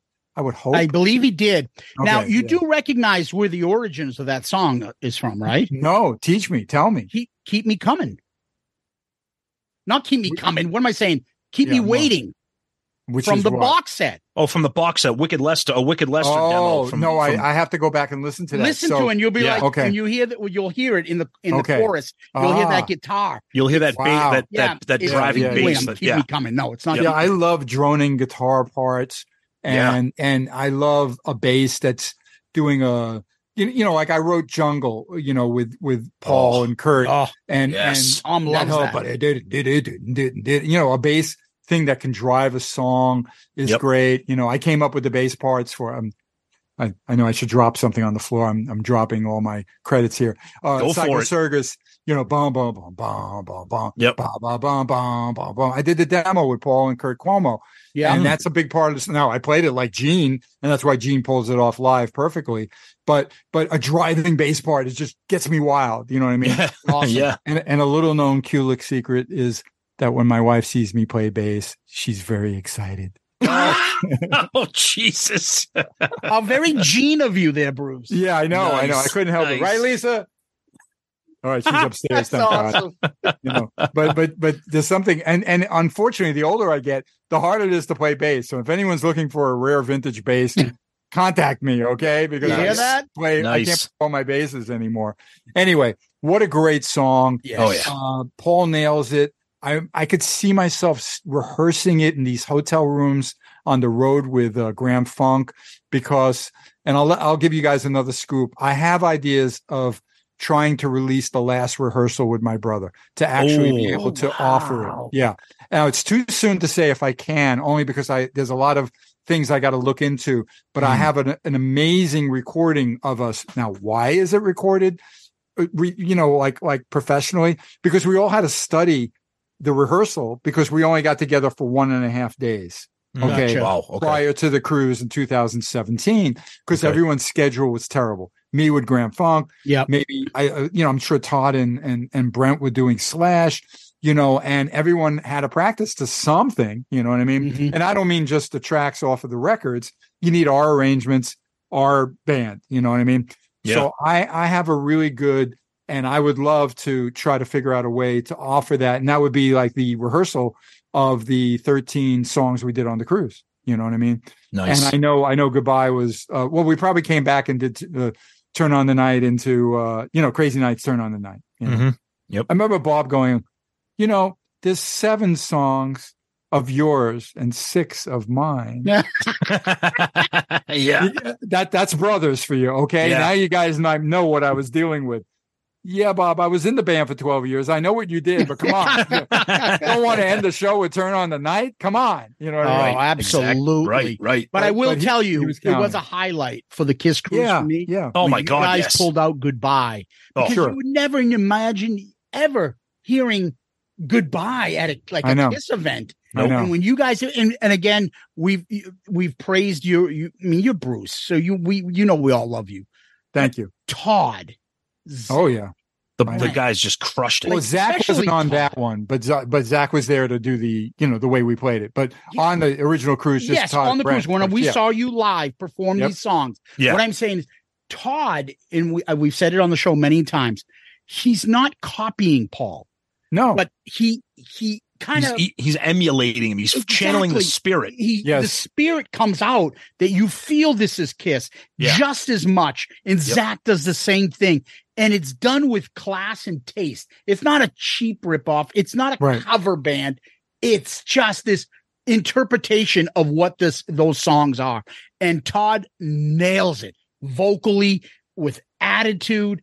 It's just awesome. And Zach, always laughing in between songs and smiling on stage. Always has a great time. It's very infectious to see how much fun you guys have on stage. Yeah. I'm way too serious. For me, I'm way too serious only because I got so much that I got to remember how to play. You know what I mean? Yep.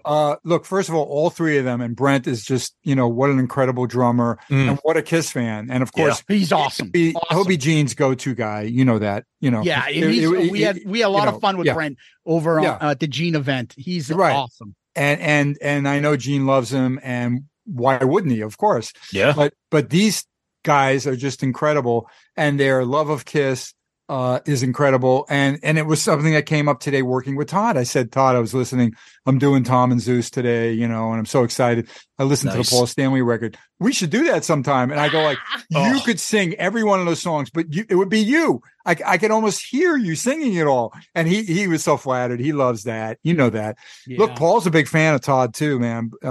Obviously, and has said it to him. And what can I say other than, what a pleasure it's been to work with them, but more importantly is to share those songs, the body of music that Kiss, is not going to do for whatever reason. We can go on for an hour about that. Don't need to. The point is, I love to do it. And that's why I'll pull out The Oath and surprise everybody.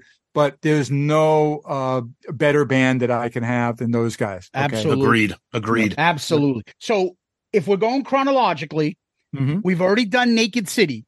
Yep. Right. It was on Unmasked, where Bob got the writing credit and stuff. Now we get to Killers. Yes. And the 4 tracks on Killers. Well, it's another record I was scratching my head a little bit about until the Bob tribute came along for that cruise. And I'm a Legend Tonight. Okay. I loved Right Away, but I was barely familiar with any of these. I don't know why. I don't remember, I had the record, which is kind of rare too, right? Yeah. You know what I mean? I just was very impressed. Now, you guys teach me something. Are all the songs produced by Michael James Jackson? Yes. Or just some? Yeah, they are. Okay. Yes. Those 4 tracks. Yes. Okay. And was this after Creatures or before? Right before. Right before. Okay. But after Music from the Elder. Okay. So obviously Michael's trying to feel his oats with the band, right?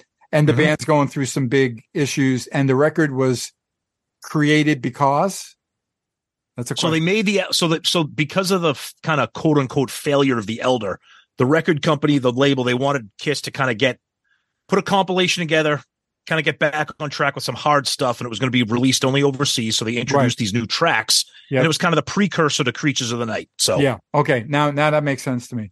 Well, I'm glad they went to Bob, and obviously that was smart. I mean, right away, I'm a Legend Tonight. What a great title. What a great, he has that solo. That's a fantastic thematic solo. And he's a little more controlled here. He's not off the leash. And I'm not sure if that was Michael or just, again, playing for the song, but I love doing it. And on the cruise, and it's just a terrific song, probably one of my favorites of those new songs on really. Killer. Oh yeah. No, it's a great song. Can you tell? I think Kiss fans just love the original tracks of the Killers. Yeah. Yep. Can you tell? Like now, when I'm getting this album, I'm back into Kiss. I fell off for a little bit. I was 5 years old, and I was too old for Kiss. You probably fell off for a lot of things. Yeah. So, but I came back into Kiss by junior high. And I went backwards and started discovering stuff. And I remember discovering Killers and like, what the hell is this? I've never seen this. I don't remember this. Right. And listening to those songs, I absolutely loved it. But, I'm a teenager. I can't tell. Ace is on the cover. Sure. I don't know. I know. So could you, as, Bruce, hear the music and maybe even back then, like, oh, that's not Ace.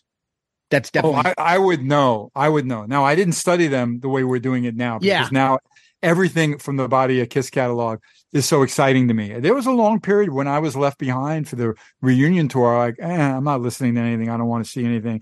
Yeah. Oh, all right. I did Tears of Fun, whatever. I swear. Where now I'm like, woo! I love that stuff. This is great. Someone showed me a new video. Oh, Foundations Forum video of that. Wow! So I'm in a completely different headspace, and rightfully so. But I think everyone can understand why. It was almost like I was part of this forgotten era, and then all of a sudden it got remembered again. You know what I mean? So I'm celebrating with everyone. So I'm going deep now. In the case of me now driving forward my era and all eras with my performances with a great band, I'm willing to look at everything from Kiss and break the rules with that. And here you go, looking at Killers and play. Did they ever play Killers? Anything from Killers? Probably not. Nope. Right. I think they played Nowhere to Run in Kiss cruises and stuff. Yeah, Kiss cruises, stuff like that. Yeah, these original tracks have never been like part of a set list. Right, and we'll get to that one. But let's go to. But I could tell who's playing what pretty much. Yeah. Now, if you're going to play Creatures and tell me, all right, multiple choice, which one's Robin Ford, which one's the guy from Mr. Mister, which one's Vinnie Vincent, I probably could guess pretty well, but I probably need to know the multiple choice. You know what I mean? Right. I couldn't just figure it out just naturally. Yeah. All right. But Down on Your Knees, that was probably the first time I was really listening to it properly, was yesterday. Okay. And again, Bob's back in his bag of tricks, And for me, what was surprising about the song was there was a little Van Halen in it and a little AC/DC and Paul out of it. That's what I thought. And again, I think, Bob got to play quite a bit, probably because, again, what year is Killers now? 81, I think, 82. Yeah, 81. Yep. So Van Halen already broke big, right? So everyone's a little influenced by everybody. So it was an interesting track. Not one of my favorites of Killers, but since I never heard it, it was fun to hear. And I thought Paul was trying to channel his inner AC/DC meets Van Halen vibe. You know what I mean? Yeah. Correction. So Killers came out in the middle of 82, June 80. Yeah. June okay. 82. Even later. Okay. Right. Yeah. And that would make more sense because of one of the other songs, which is the next. Can we talk about Partners in Crime? Sure. We'll go back to Nowhere to Run afterwards. Yeah, we'll absolutely. go back to that. Sure. First of all, as soon as I hear it and I hear from the guitar, the dropping low note, I'm going like, what the hell is that? Oh my God, what year is this again? Because I know it, you can only do it with what was called a whammy bar guitar or a Floyd Rose, or back then they had another company that made something that would do it, but I know Bob had the Floyd. But the earliest Floyds were horrible. You know what I mean? They were, some people swear by the first ones, and Eddie Van Halen obviously started with the very first one. There was no fine tuners on it, but still it worked. It locked your strings, and then you can go anywhere you wanted, down, up, like a maniac. make it cry like a banshee and drop it to Hades, and it comes back in tune. What can I say? How brilliant. Right. I wish Jimmy had it, because I couldn't even imagine what Hendrix would have done with it. He was always going out of tune on a Stratocaster. So Bob obviously is going, hey, look at me. I got a Floyd Rose. Look. You know what I mean? So I nicknamed that song the Whammy Wildness song for my brother. And I'm sure it was that probably his first Floyd Rose guitar. He didn't have it for quite a while, but it was probably that star-shaped one. I'm pretty sure it was on Paul's tour as well, maybe. But either way, I think that was the first one that he had a bolt-on neck and the Floyd Rose, and he's going wild with it. So again, it's not a bad song.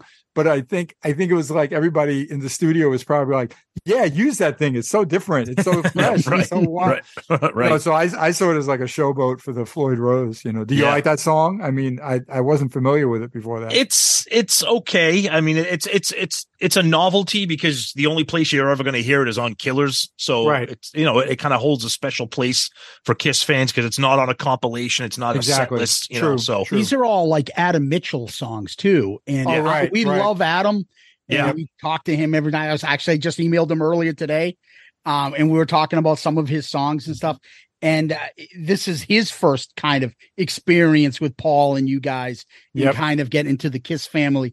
And so I think these songs and the songwriting and Bob involvement in it kind of interesting. I'm glad you told me that, because Adam and I got very close. The Eric stuff. Pleasure to get to close to him, especially over Eric's music, and we still keep in touch, of course. And Eric, I mean, without Adam and the three of us, it wouldn't have been the same. And Rockology, boy, that thing sold like gangbusters when the record store day. And thank you to all the fans that supported that. It's wonderful. But Adam Mitchell is such a key, another one of the key players that contribute to the success of Kiss, along with the people like Michael James Jackson, which was a real tragedy losing him, of course. Yes. And people like Bob Ezrin and so forth, as you know. Like Vinnie Ponce is real important too, but I worked so minimally with him. I don't have a lot of a connection, but Adam, Ezrin, and Michael, even though Michael never produced me, we were friends and hung out a lot especially on the cruise. And we used to hook up sometimes in LA when I lived there. And I was devastated when he passed away. And, Adam and I spoke quite a bit about that. But let's go to the best, the song that really stands out, which is Nowhere to Run. Bruce, this is by far one of the greatest deep cut songs that Kiss fans just adore. And to me, that easily could have been on Paul's solo record, and it would have been a standout there too. No doubt. But that's great. Bob riffs, overbends, thematic playing, plays out in the end. And I know when we went into it on the cruise, everybody lost their mind. I know it. Yes, they did. And it's just anytime Paul's singing something that he holds it out, nowhere to run. You know what I mean? It's just there you are. You're in Kiss Nirvana. You know what I mean? Yep. And what can I say? Clearly a standout on Killers for the original stuff. Clearly, without a doubt. I have that of all the albums. I think we only have like 4 more albums to review. Yeah. That is currently song number 2 for me. Wow. I think that's just off the charts, and it's such a deep cut. Hearing anytime you guys or Kiss or anybody, any version of it I can find, I love it. It's such a incredible song. I mean, we've already gone through all the incredible songs of Bob, except for one left that I know of. Yep. And that is probably one of my favorite tracks off Creatures of the Night. Mm-hmm. And that's the next one, and that's Danger. He mentioned that he had some, and we don't, from what I understand, I don't even know if his version or his help or, his contribution to the song made it onto the album, because I don't see it in any credits or anything like that. He's not credited at all. He did talk about that. I think he played on it, and maybe they put somebody else on it afterwards or something. But his contribution to Danger, if you want to talk about that song. Yeah, I do want to talk about it, because it's fascinating to me, because it's, boy, isn't it fun when you find out something you weren't aware of, and it's important, or it's kind of, it's another layer of that onion that you keep peeling in someone's career, or it's pieces of the puzzle that are just like, oh, that feels good to know that. So it was brought to my attention and it was this year actually that Michael James Jackson in the liner notes talks about Bob's involvement with Creatures of the Night. Now, my closeness with my brother obviously gave me that access to him coming home, bragging, complaining, or, it ran the gamut, of course. Why wouldn't it, right? And in this case, Creatures was not a good experience for him. He went in there thinking that he would play on the, at least a lot of the record, if not the whole record. Yeah. And he came home with his tail tucked between his legs. Oh, now, it sucks. Why? I know at some point I would have asked either Michael or Paul, more likely Paul. And I think he felt he knew better, or they were being extremely picky about everything. And Bob was maybe in a state where I did live too. I did your solo record. I know, you know what I mean? I know my brother pretty well, and I could tell that there could have been, I've worked with enough other musicians too, that they're so walking into a wall. There's no wall here. There's no wall. They just keep going. They walk right into the wall, but there's no wall there to them. Okay. Yeah. So Bob probably couldn't play good session guy. Okay. And came home. I guess they didn't, whatever. So my whole, whatever that year that was recorded to the present, as far as I'm concerned, he was not on that record at all. And it wasn't something to brag about. Right. Yeah. Then my friend Michael shares with me, this guy, Michael Edwards, who does a lot of my, graphic arts and things, and a big archivist in the KISS world. He shares with me, look what Michael said. He took a photo of it and sends me what's in the book, the deluxe book of Creatures. I love Creatures, but I'm not necessarily spending $200 on the deluxe or $300, whatever it is, So I read it and I go like, holy shit, I got to go to this song. Okay. I pull up Danger. I start listening to it. I was so freaked out by what I heard and what he wrote. So he explains in the song that the original key was changed. Bob did get a stab at it, but then we kind of were able to salvage some of what he played and use some of it. It's so easy to change the key. Even back then, they knew tricks to manipulate. So let's say you're in one key and suddenly you're in another key. You could probably take things and fly it in and make it work. So to me, and I played it for Todd again today over my phone when we were working. And I remember sharing it with those guys because we always have a group text together called the mob text, I call it. Right? We share goofy things from, it could be the silliest joke or it could be. We know what you're talking about. Absolutely. Yeah. Yep. So I remember saying like, you got to listen to this. I swear Bob starts the solo at 3 minutes, 20 seconds. Check it out. That kind of thing.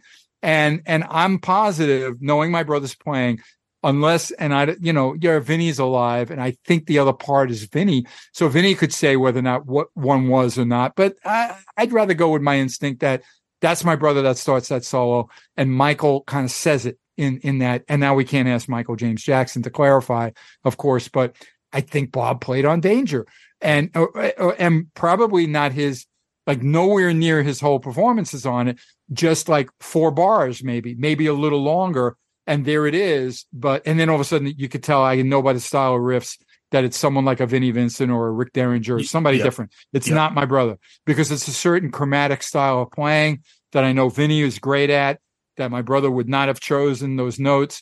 But the overband and the intro and a couple of the phrases sounds like my brother. So thank you for putting it on the list. Yeah. Because again, it connected the dots of that story that I read that again, one of my big, friends who was an archivist, shared with me that I didn't know. And it once again puts all the pieces of the puzzle together that I would hope that Bob knew it. And I hope he wasn't as hurt about it, because I remember at the time when they didn't go with his time in the studio, he did feel bad about it. You know what I mean? And I wish I knew more about working with KISS to say to him, Bob, tell them to give you one more shot, that you want to be session guy. But I'm sure Bob was in that mode that he was so like hyped up on what he felt KISS should be, that maybe he didn't want to be produced. Okay. But look at the magic on Paul's record. And I'm positive that Paul worked with him, and those guys, they don't put up with nonsense from anybody. If anybody, they'll roll their eye and they're just next, you know what I mean? Why should they? You know what I mean? Right.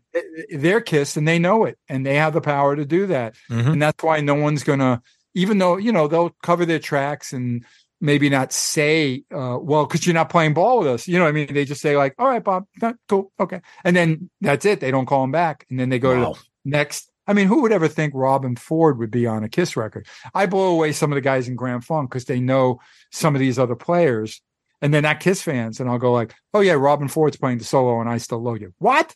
Because one of my friends is a big, the keyboard player, Tim, is a big, Robin Ford fan. He loves jazz fusion and Robin can play anything on the guitar. Yep. Steve Ferris, Mr. Yeah. Yacht Rock Joy. You know what I mean? Yeah. You know what I mean? And yet he plays this killer solo for Creatures of the Night. Who would know? So, and I had a lot of fun interpreting his solo for when I had to play Creatures. You killed it. Yeah. Thank you. Well, I made it my own. And that was one of the joys of my 12 years was I was never told. I was given some tapes that said, here's, some of what Ace played and here's some of what Vinny played, but we want you to play what's right for the song. Just do your best. And I never really got directed a micro tune to play exact, but I always had a good instinct for that, which is why I work well in other projects and Grand Funk and other things, because I never want to destroy the essence of a song. I want to take what they did, what's the theme of the song, make it a bit my own, but the signature riffs have to be there. They got to be there. And I'll give you one other thing that proved it. When Bob and I did the Meatloaf tour, there was long rehearsals for that. Dual guitar playing. My brother was not the kind of guy who wanted to copy and learn note for note certain things. He just had his thing and he did it great. And I remember I was like, oh my God, Todd Rundgren, listen to these riffs, because it's only Todd Rundgren playing.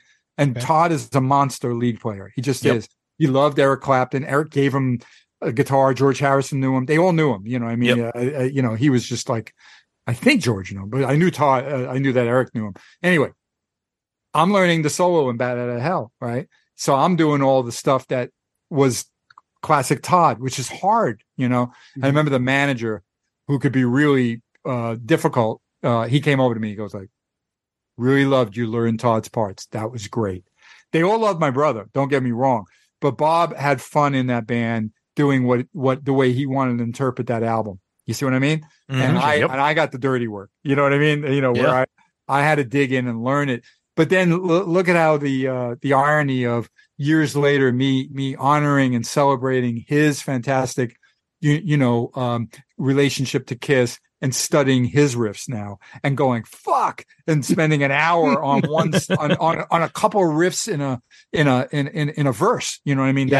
I just wanted to get every nuance, and knowing our DNA was similar. You know what I mean? I always felt I could do it better and better. And in the end, he won. I could never play Larger Than Life like him. I could never do every riff in Goodbye like him. I could get close, but he just had a unique approach that I hope he knows. I know the fans know the contribution, but I hope he knows it in heaven. What he did for this body of work for Kiss. Beautiful. And other artists. Beautiful. How many people got to tell me Crimson Idol, best Wasp song, best album ever, and Blackie Lawless was so out of his mind when Bob passed away. Yeah. So look, he made his mark, and I know he didn't always believe it towards the end, or he believed it in a way that wasn't healthy, to be honest. But his what he left behind, nobody can argue with. It was all brilliant. Perfectly said. Yeah, I mean, it's amazing. So, what an honor for Tom and I to sit here and have the capability to be like, so what do you think about this Danger? Is that and go to the source and have Bruce Kulick be like, yeah, I can tell that beginning part, my gut tells me that's my brother. My opinions, it sounds like it. Yeah. To me, you just saying this and us having the ability to ask you is one of the most surreal moments that's ever happened in my life as a music fan. It's an honor, Bruce. To do this and to have you just talk about the music of Bob and Kiss and the music that you've contributed to all our lives, because, anybody listening to this is not listening to this because they are fans of Madonna. They're fans of Kiss. No, absolutely. And this is great. Incredible. your take as super fans, and yet I love that you guys are honest. When you think a song's a dog, you say it, So I give you guys a lot of credit for that. And here we are celebrating, what he did, and it's the right time.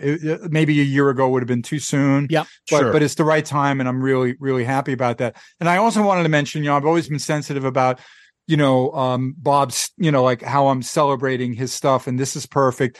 But on a note that because there's a certain merch item that I'm finally offering, but I haven't talked about it, so I give you guys kind of the exclusive. Nice. Okay. Some of the fans out there know that I was approached by this guy who was really talented with making graphics of my guitars, actually putting them on T-shirts and pillows. Okay. Mm-hmm. Yeah. The fans that got them love them. They're really fun. No, there isn't it's not a giant Bruce Kulick on it. There isn't a Kiss logo, of course. There isn't, but it's my guitars and stuff. And of course, he did some for Bob's instruments, the race car looking car guitar from ESP, and he did one for the skull on the Pickard guitar, which was very well known. He did stuff on quite a few performances and live with different people. Mm-hmm. So all the money for those two items, I wanted to think about it. And I talked with Aaron, the guy who came up with, and it's called Guitar Nut Tees. All this stuff's on my website, and also that will take you right to his site. So you're not really even buying it from brucekulick.com, but all the money. I had a big discussion with Lisa about it. We knew that Bob and Stella were both big animal lovers. Okay. Mm-hmm. They would feed the squirrels. They bring in any wounded animal. He didn't even want to kill a bug, a mosquito. Yeah. But he was even kind to, any creature. Okay. He was sometimes kindest to the creatures, if you know what I mean, between the cats, dogs. And we decided we wanted to be local because Bob did have over, 5-6 years here in Las Vegas. So we know of a great, organization here that takes care of all kinds of animals called Barn Buddies. And they have a great charity, and a dear friend of mine who's the big rock radio girl here on the Point 97.1, Lark Williams. She loves this. She's always volunteering for Barn Buddies. So I reached out to her and I said, all right, these guys are good, right? Because I won all the pillow and t-shirt money. If anyone buys something with Bob's iconic guitars on them, that all the money Aaron knows to send it to, the Barn Buddies. And she said, no, they're great. They're great. Thank you so much. This is wonderful.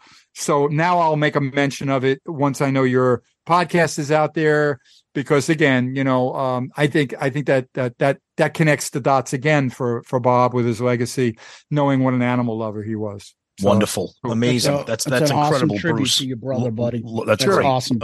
Yep. Well, I mean, one last thing I wanted to kind of see if that we can get out of you. Okay.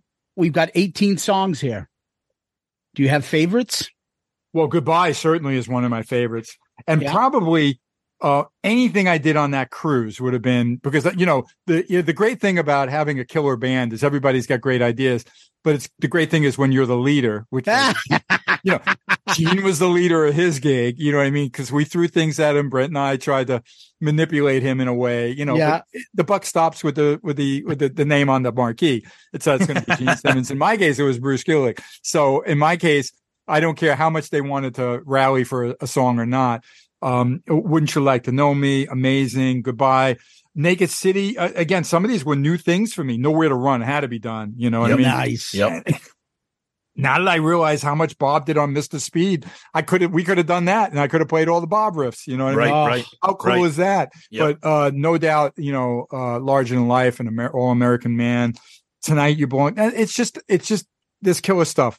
But if it was going to be, like one, it would be, or two, it would be Larger Than Life and Goodbye. Those things are just incredible. But again, everyone's got their own favorites, and it's never really about that. I got, nearly threatened for my life over choosing God Gave Rock and Roll or damn, Don't listen to the handful of lunatic fans that we have. It's okay. It's not even a Kiss song. What do you mean it's not a Kiss song? They the lyrics. We get that all the time from people like, I know. How are your fans? Are your Kiss fans a little crazy? Like some of the kids were like, don't worry. Don't ask. Our guys. Yeah. You got to respect their passion, though. So, but everyone should know. I mean, there's one thing about look, we all deal with a lot of complicated things, between inflation and politics, and there's always things dealing with. Okay. But, you can discuss music, but please don't argue over it in a crazy way. Well said. And because it's such a, it's subjective. Let's face it. I have friends that love, Norwegian death metal, you know what I mean? And I can't listen to that. Okay. Yep. And some of them are fans of mine, you know what I mean? So go figure. Right. Yep. But the point is, music's for everyone. It's a gift. Thank God we all could get these wonderful emotions. I could literally cry from a musician or a song. I could be so moved just from hearing, music notes. I don't have to, I see Lisa knows. I could see, sometimes I see a video in my head from just a song, or I see like how someone would dance to something, music is just, it's life. It's joy. And it's such one of the really biggest gifts that we have as human beings. So fighting over it's stupid.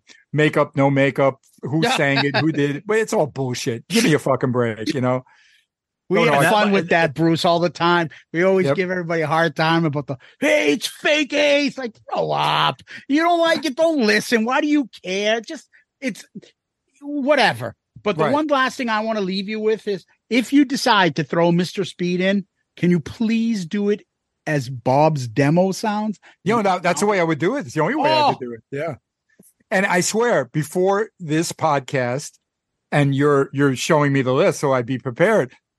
I knew he was involved on some things, but I thought it was just Naked City. I didn't even realize. I go, what's Mr. Speed doing on this list? Yep. So thank you. Well, Bruce, that's a perfect way to end. And you're thanking us. We can't thank you. This has been beyond incredible, amazing. We love you. We've always loved you, Bruce. I mean, if it's possible to love you even more for spending time and honoring your brother with this amazing tribute with some of our favorite songs from a great era. We can't thank you enough, Bruce. It's always amazing having you on. Thank you so much for giving us your time and your thoughts and all this. It's amazing. My pleasure. And of course, brucekulick.com. That's where they can find out about those pillows and t-shirts for my brother. And my YouTube channel. All the links are there. If anyone's, and again, if you want to, what wouldn't be bad is you guys make a mention of that, where they could watch that. I don't know. Someone's got it. Sure. The YouTube of the Bob tribute performed by Todd Kearns, Brent Fitz, Zach Throne, and myself. Do not miss that, including the 2017 concert that, was done with my brother. Yep. Okay. That was magic. And then, of course, my video that, the loving tribute to my brother's career, where a lot of people, I didn't know that, lately I've been sharing some old stuff of my career that people go, Good Rats? You played in the Good Rats? What? Wait a minute. Yeah, I saw that today. Saw that post today. Yeah. So you see what I mean? And I think it's great that people kind of connect the dots with everything where Bob, came from. And that's why that video was such a joy. And Lisa and I realized we couldn't get to all of it because I didn't want it to be more than 20 minutes. I really didn't have the energy, time, or ability to but it probably could have been an hour documentary of his career. But either way, it served its purpose and shared the wealth of projects that he was involved with and the bands that he performed in. So thank you guys again. I love the KISS community. Thank you for all the KISS fans. Keep in touch, and we'll do this again about another fun subject, I'm sure. Absolutely, Bruce. Thank you so much. Bruce Kulick. Thank you again, Bruce. All right. Cheers. Incredible interview. More than we could have ever expected. Bruce came prepared. We talked about this list of songs, obviously, prior to him coming onto the show. So he gave him time to prepare some notes and some research and some data, as we did too. It was really nice for us to give Bruce this platform to pay tribute to his brother and to talk about these songs that we all love. And I'll be honest with you, you guys have listened to the show long enough, an era of KISS that me and Zeus love. 77 to 82, that sweet spot of KISS where a lot of interesting things happened. Bob was right there in the thick of it, and just the love that Bruce has for his brother and talking about these songs and playing them, talking about how difficult some of them were and crediting Bob's ability and talent. It was just a really exceptional interview. Yeah. The depth of the conversation and how detailed Bruce got. Yeah. The facts that he dropped, the opinion, the analysis. No one knows this stuff better than Bruce. Mm-hmm. To talk about the style, And that amazing tidbit where he's like mentioning the album Creatures of the Night in Danger. And Bruce is like, I can't say for sure, but that beginning of that solo sounds like my brother Bob. He knows the sound. And then afterwards, it's somebody different. It's probably Vinny. But those first couple notes, and then he dug into the Creatures box set to get more information and stuff that he didn't know. And from his expert analysis and his theory, and Tom and I were kind of just like, dude, I asked Bruce Kulick directly about a song that's one of my favorites, and I got to ask him. Yep. It's insane. Yep. We Bruce has become a friend of the show, and we try not to fanboy with him, but he is so incredible with his time to the Kiss fans and the Kiss community. And he saved this, no offense, for us. He's not doing the circuit with this conversation. He wanted to do it the right way, and he shared it with us. And when I say us, I'm not saying Tom and I. I'm saying Loudcasters. This show, this audience, Bruce decided to do that here to get this emotional, topic discussed about his brother, his brother's incredible contribution to Kiss. And he came on our show to do this, and we were blown away. At some point in the middle of the conversation, I'm texting Tom like, are you fucking believing this? Like, how awesome this is going? You can have interviews with people. It just gets cold or boring, things like that. Not Bruce. Yeah. It was incredible. And then to top all that incredible information and topic and discussion, he then drops that he's maybe thinking about making like a BK4 album and potentially dropping recordings of rehearsals he had with his brother Bob. Things like that. Just incredible stuff. I mean, again, you guys love Bruce. We love Bruce. Him coming on and taking the time and putting so much care and energy. And as I said earlier, what a tribute to his brother. Talking about an era of Kiss that we love, that side 4 of Alive 2, Paul's solo album, Killers, just what a great interview. And I mean, if you couldn't love Bruce more, I mean, my goodness.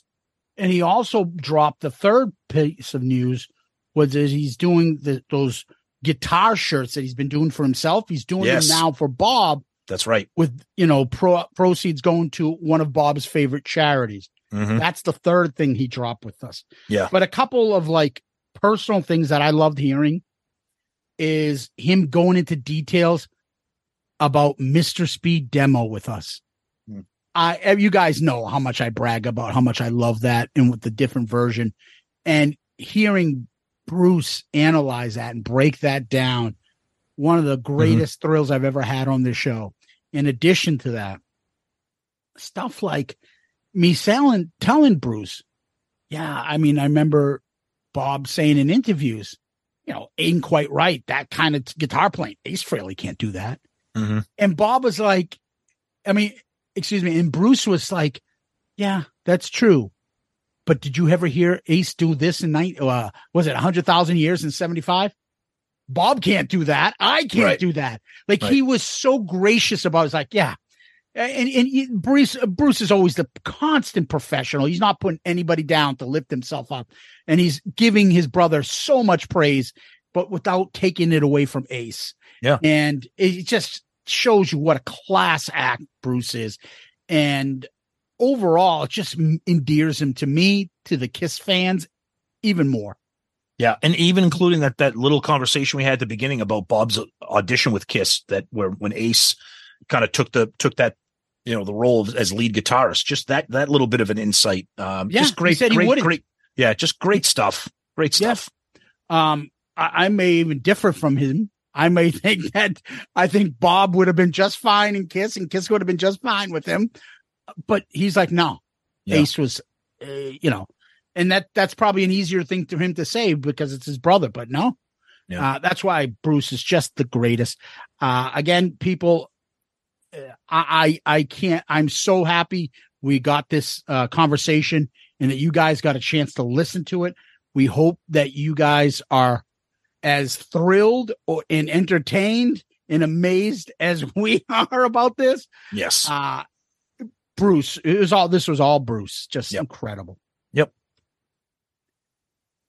All right, Tom, what we do next is we go to question of the week. You got any? Yeah, we got a question from one of our new Patreons, Nicola Cassieri. Oh, Nick starts off. This is topical. Hey, guys. So I had to read this for a couple reasons. He says, hey, guys, he sent this to us today. While on the road to Pittsburgh to see Quarantine tonight, I revisited Asylum. Then I find your review of it. Just wondering, did Quarantine's cover of Love's a Deadly Weapon change your opinion of the song at all, either positively or negatively?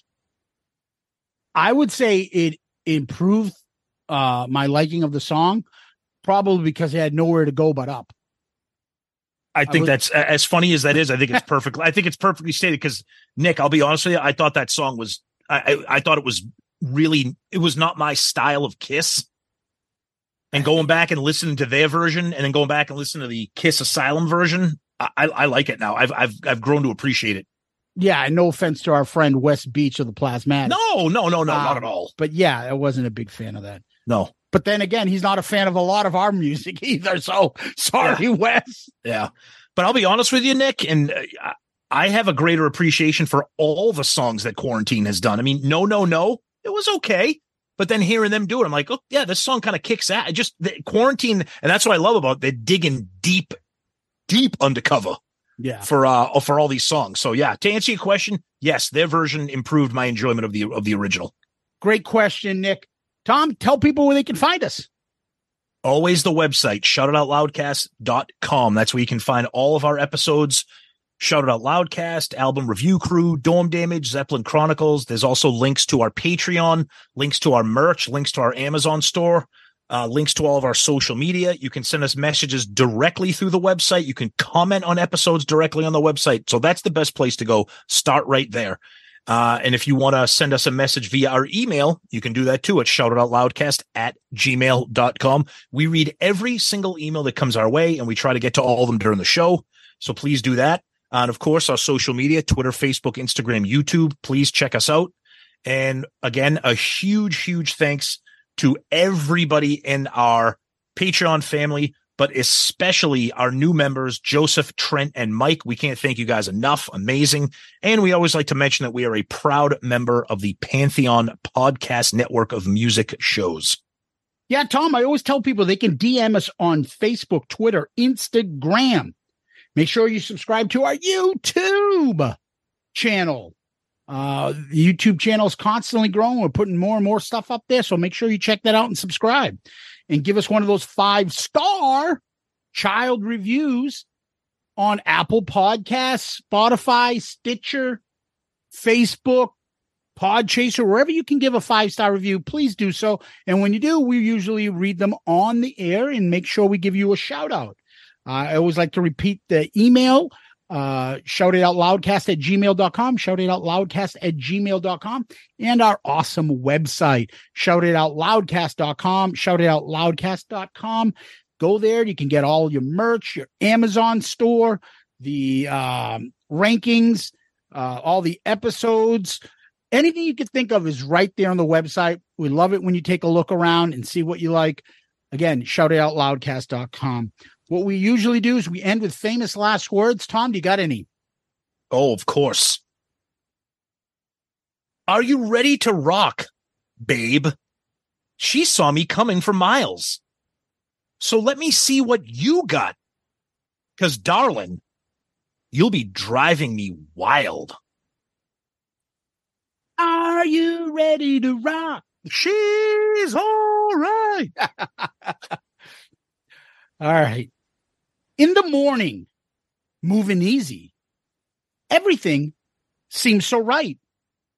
But when the night comes, I've been dreaming about leaving you one more time. Oh. Bruce Kulick, Tom, Loudcasters, Kiss Army, thank you Bruce Kulick, we can't thank you enough, my friend. Thank you for an incredible interview, an amazing episode. Everybody out there, Loudcasters, Patreons, everybody, thank you guys. Zeus, as always, my friend, thank you. Peace out, Girl Scout. Why? Because I'm a nice guy. It's NFL draft season, and that means it's time to start thinking about fantasy football.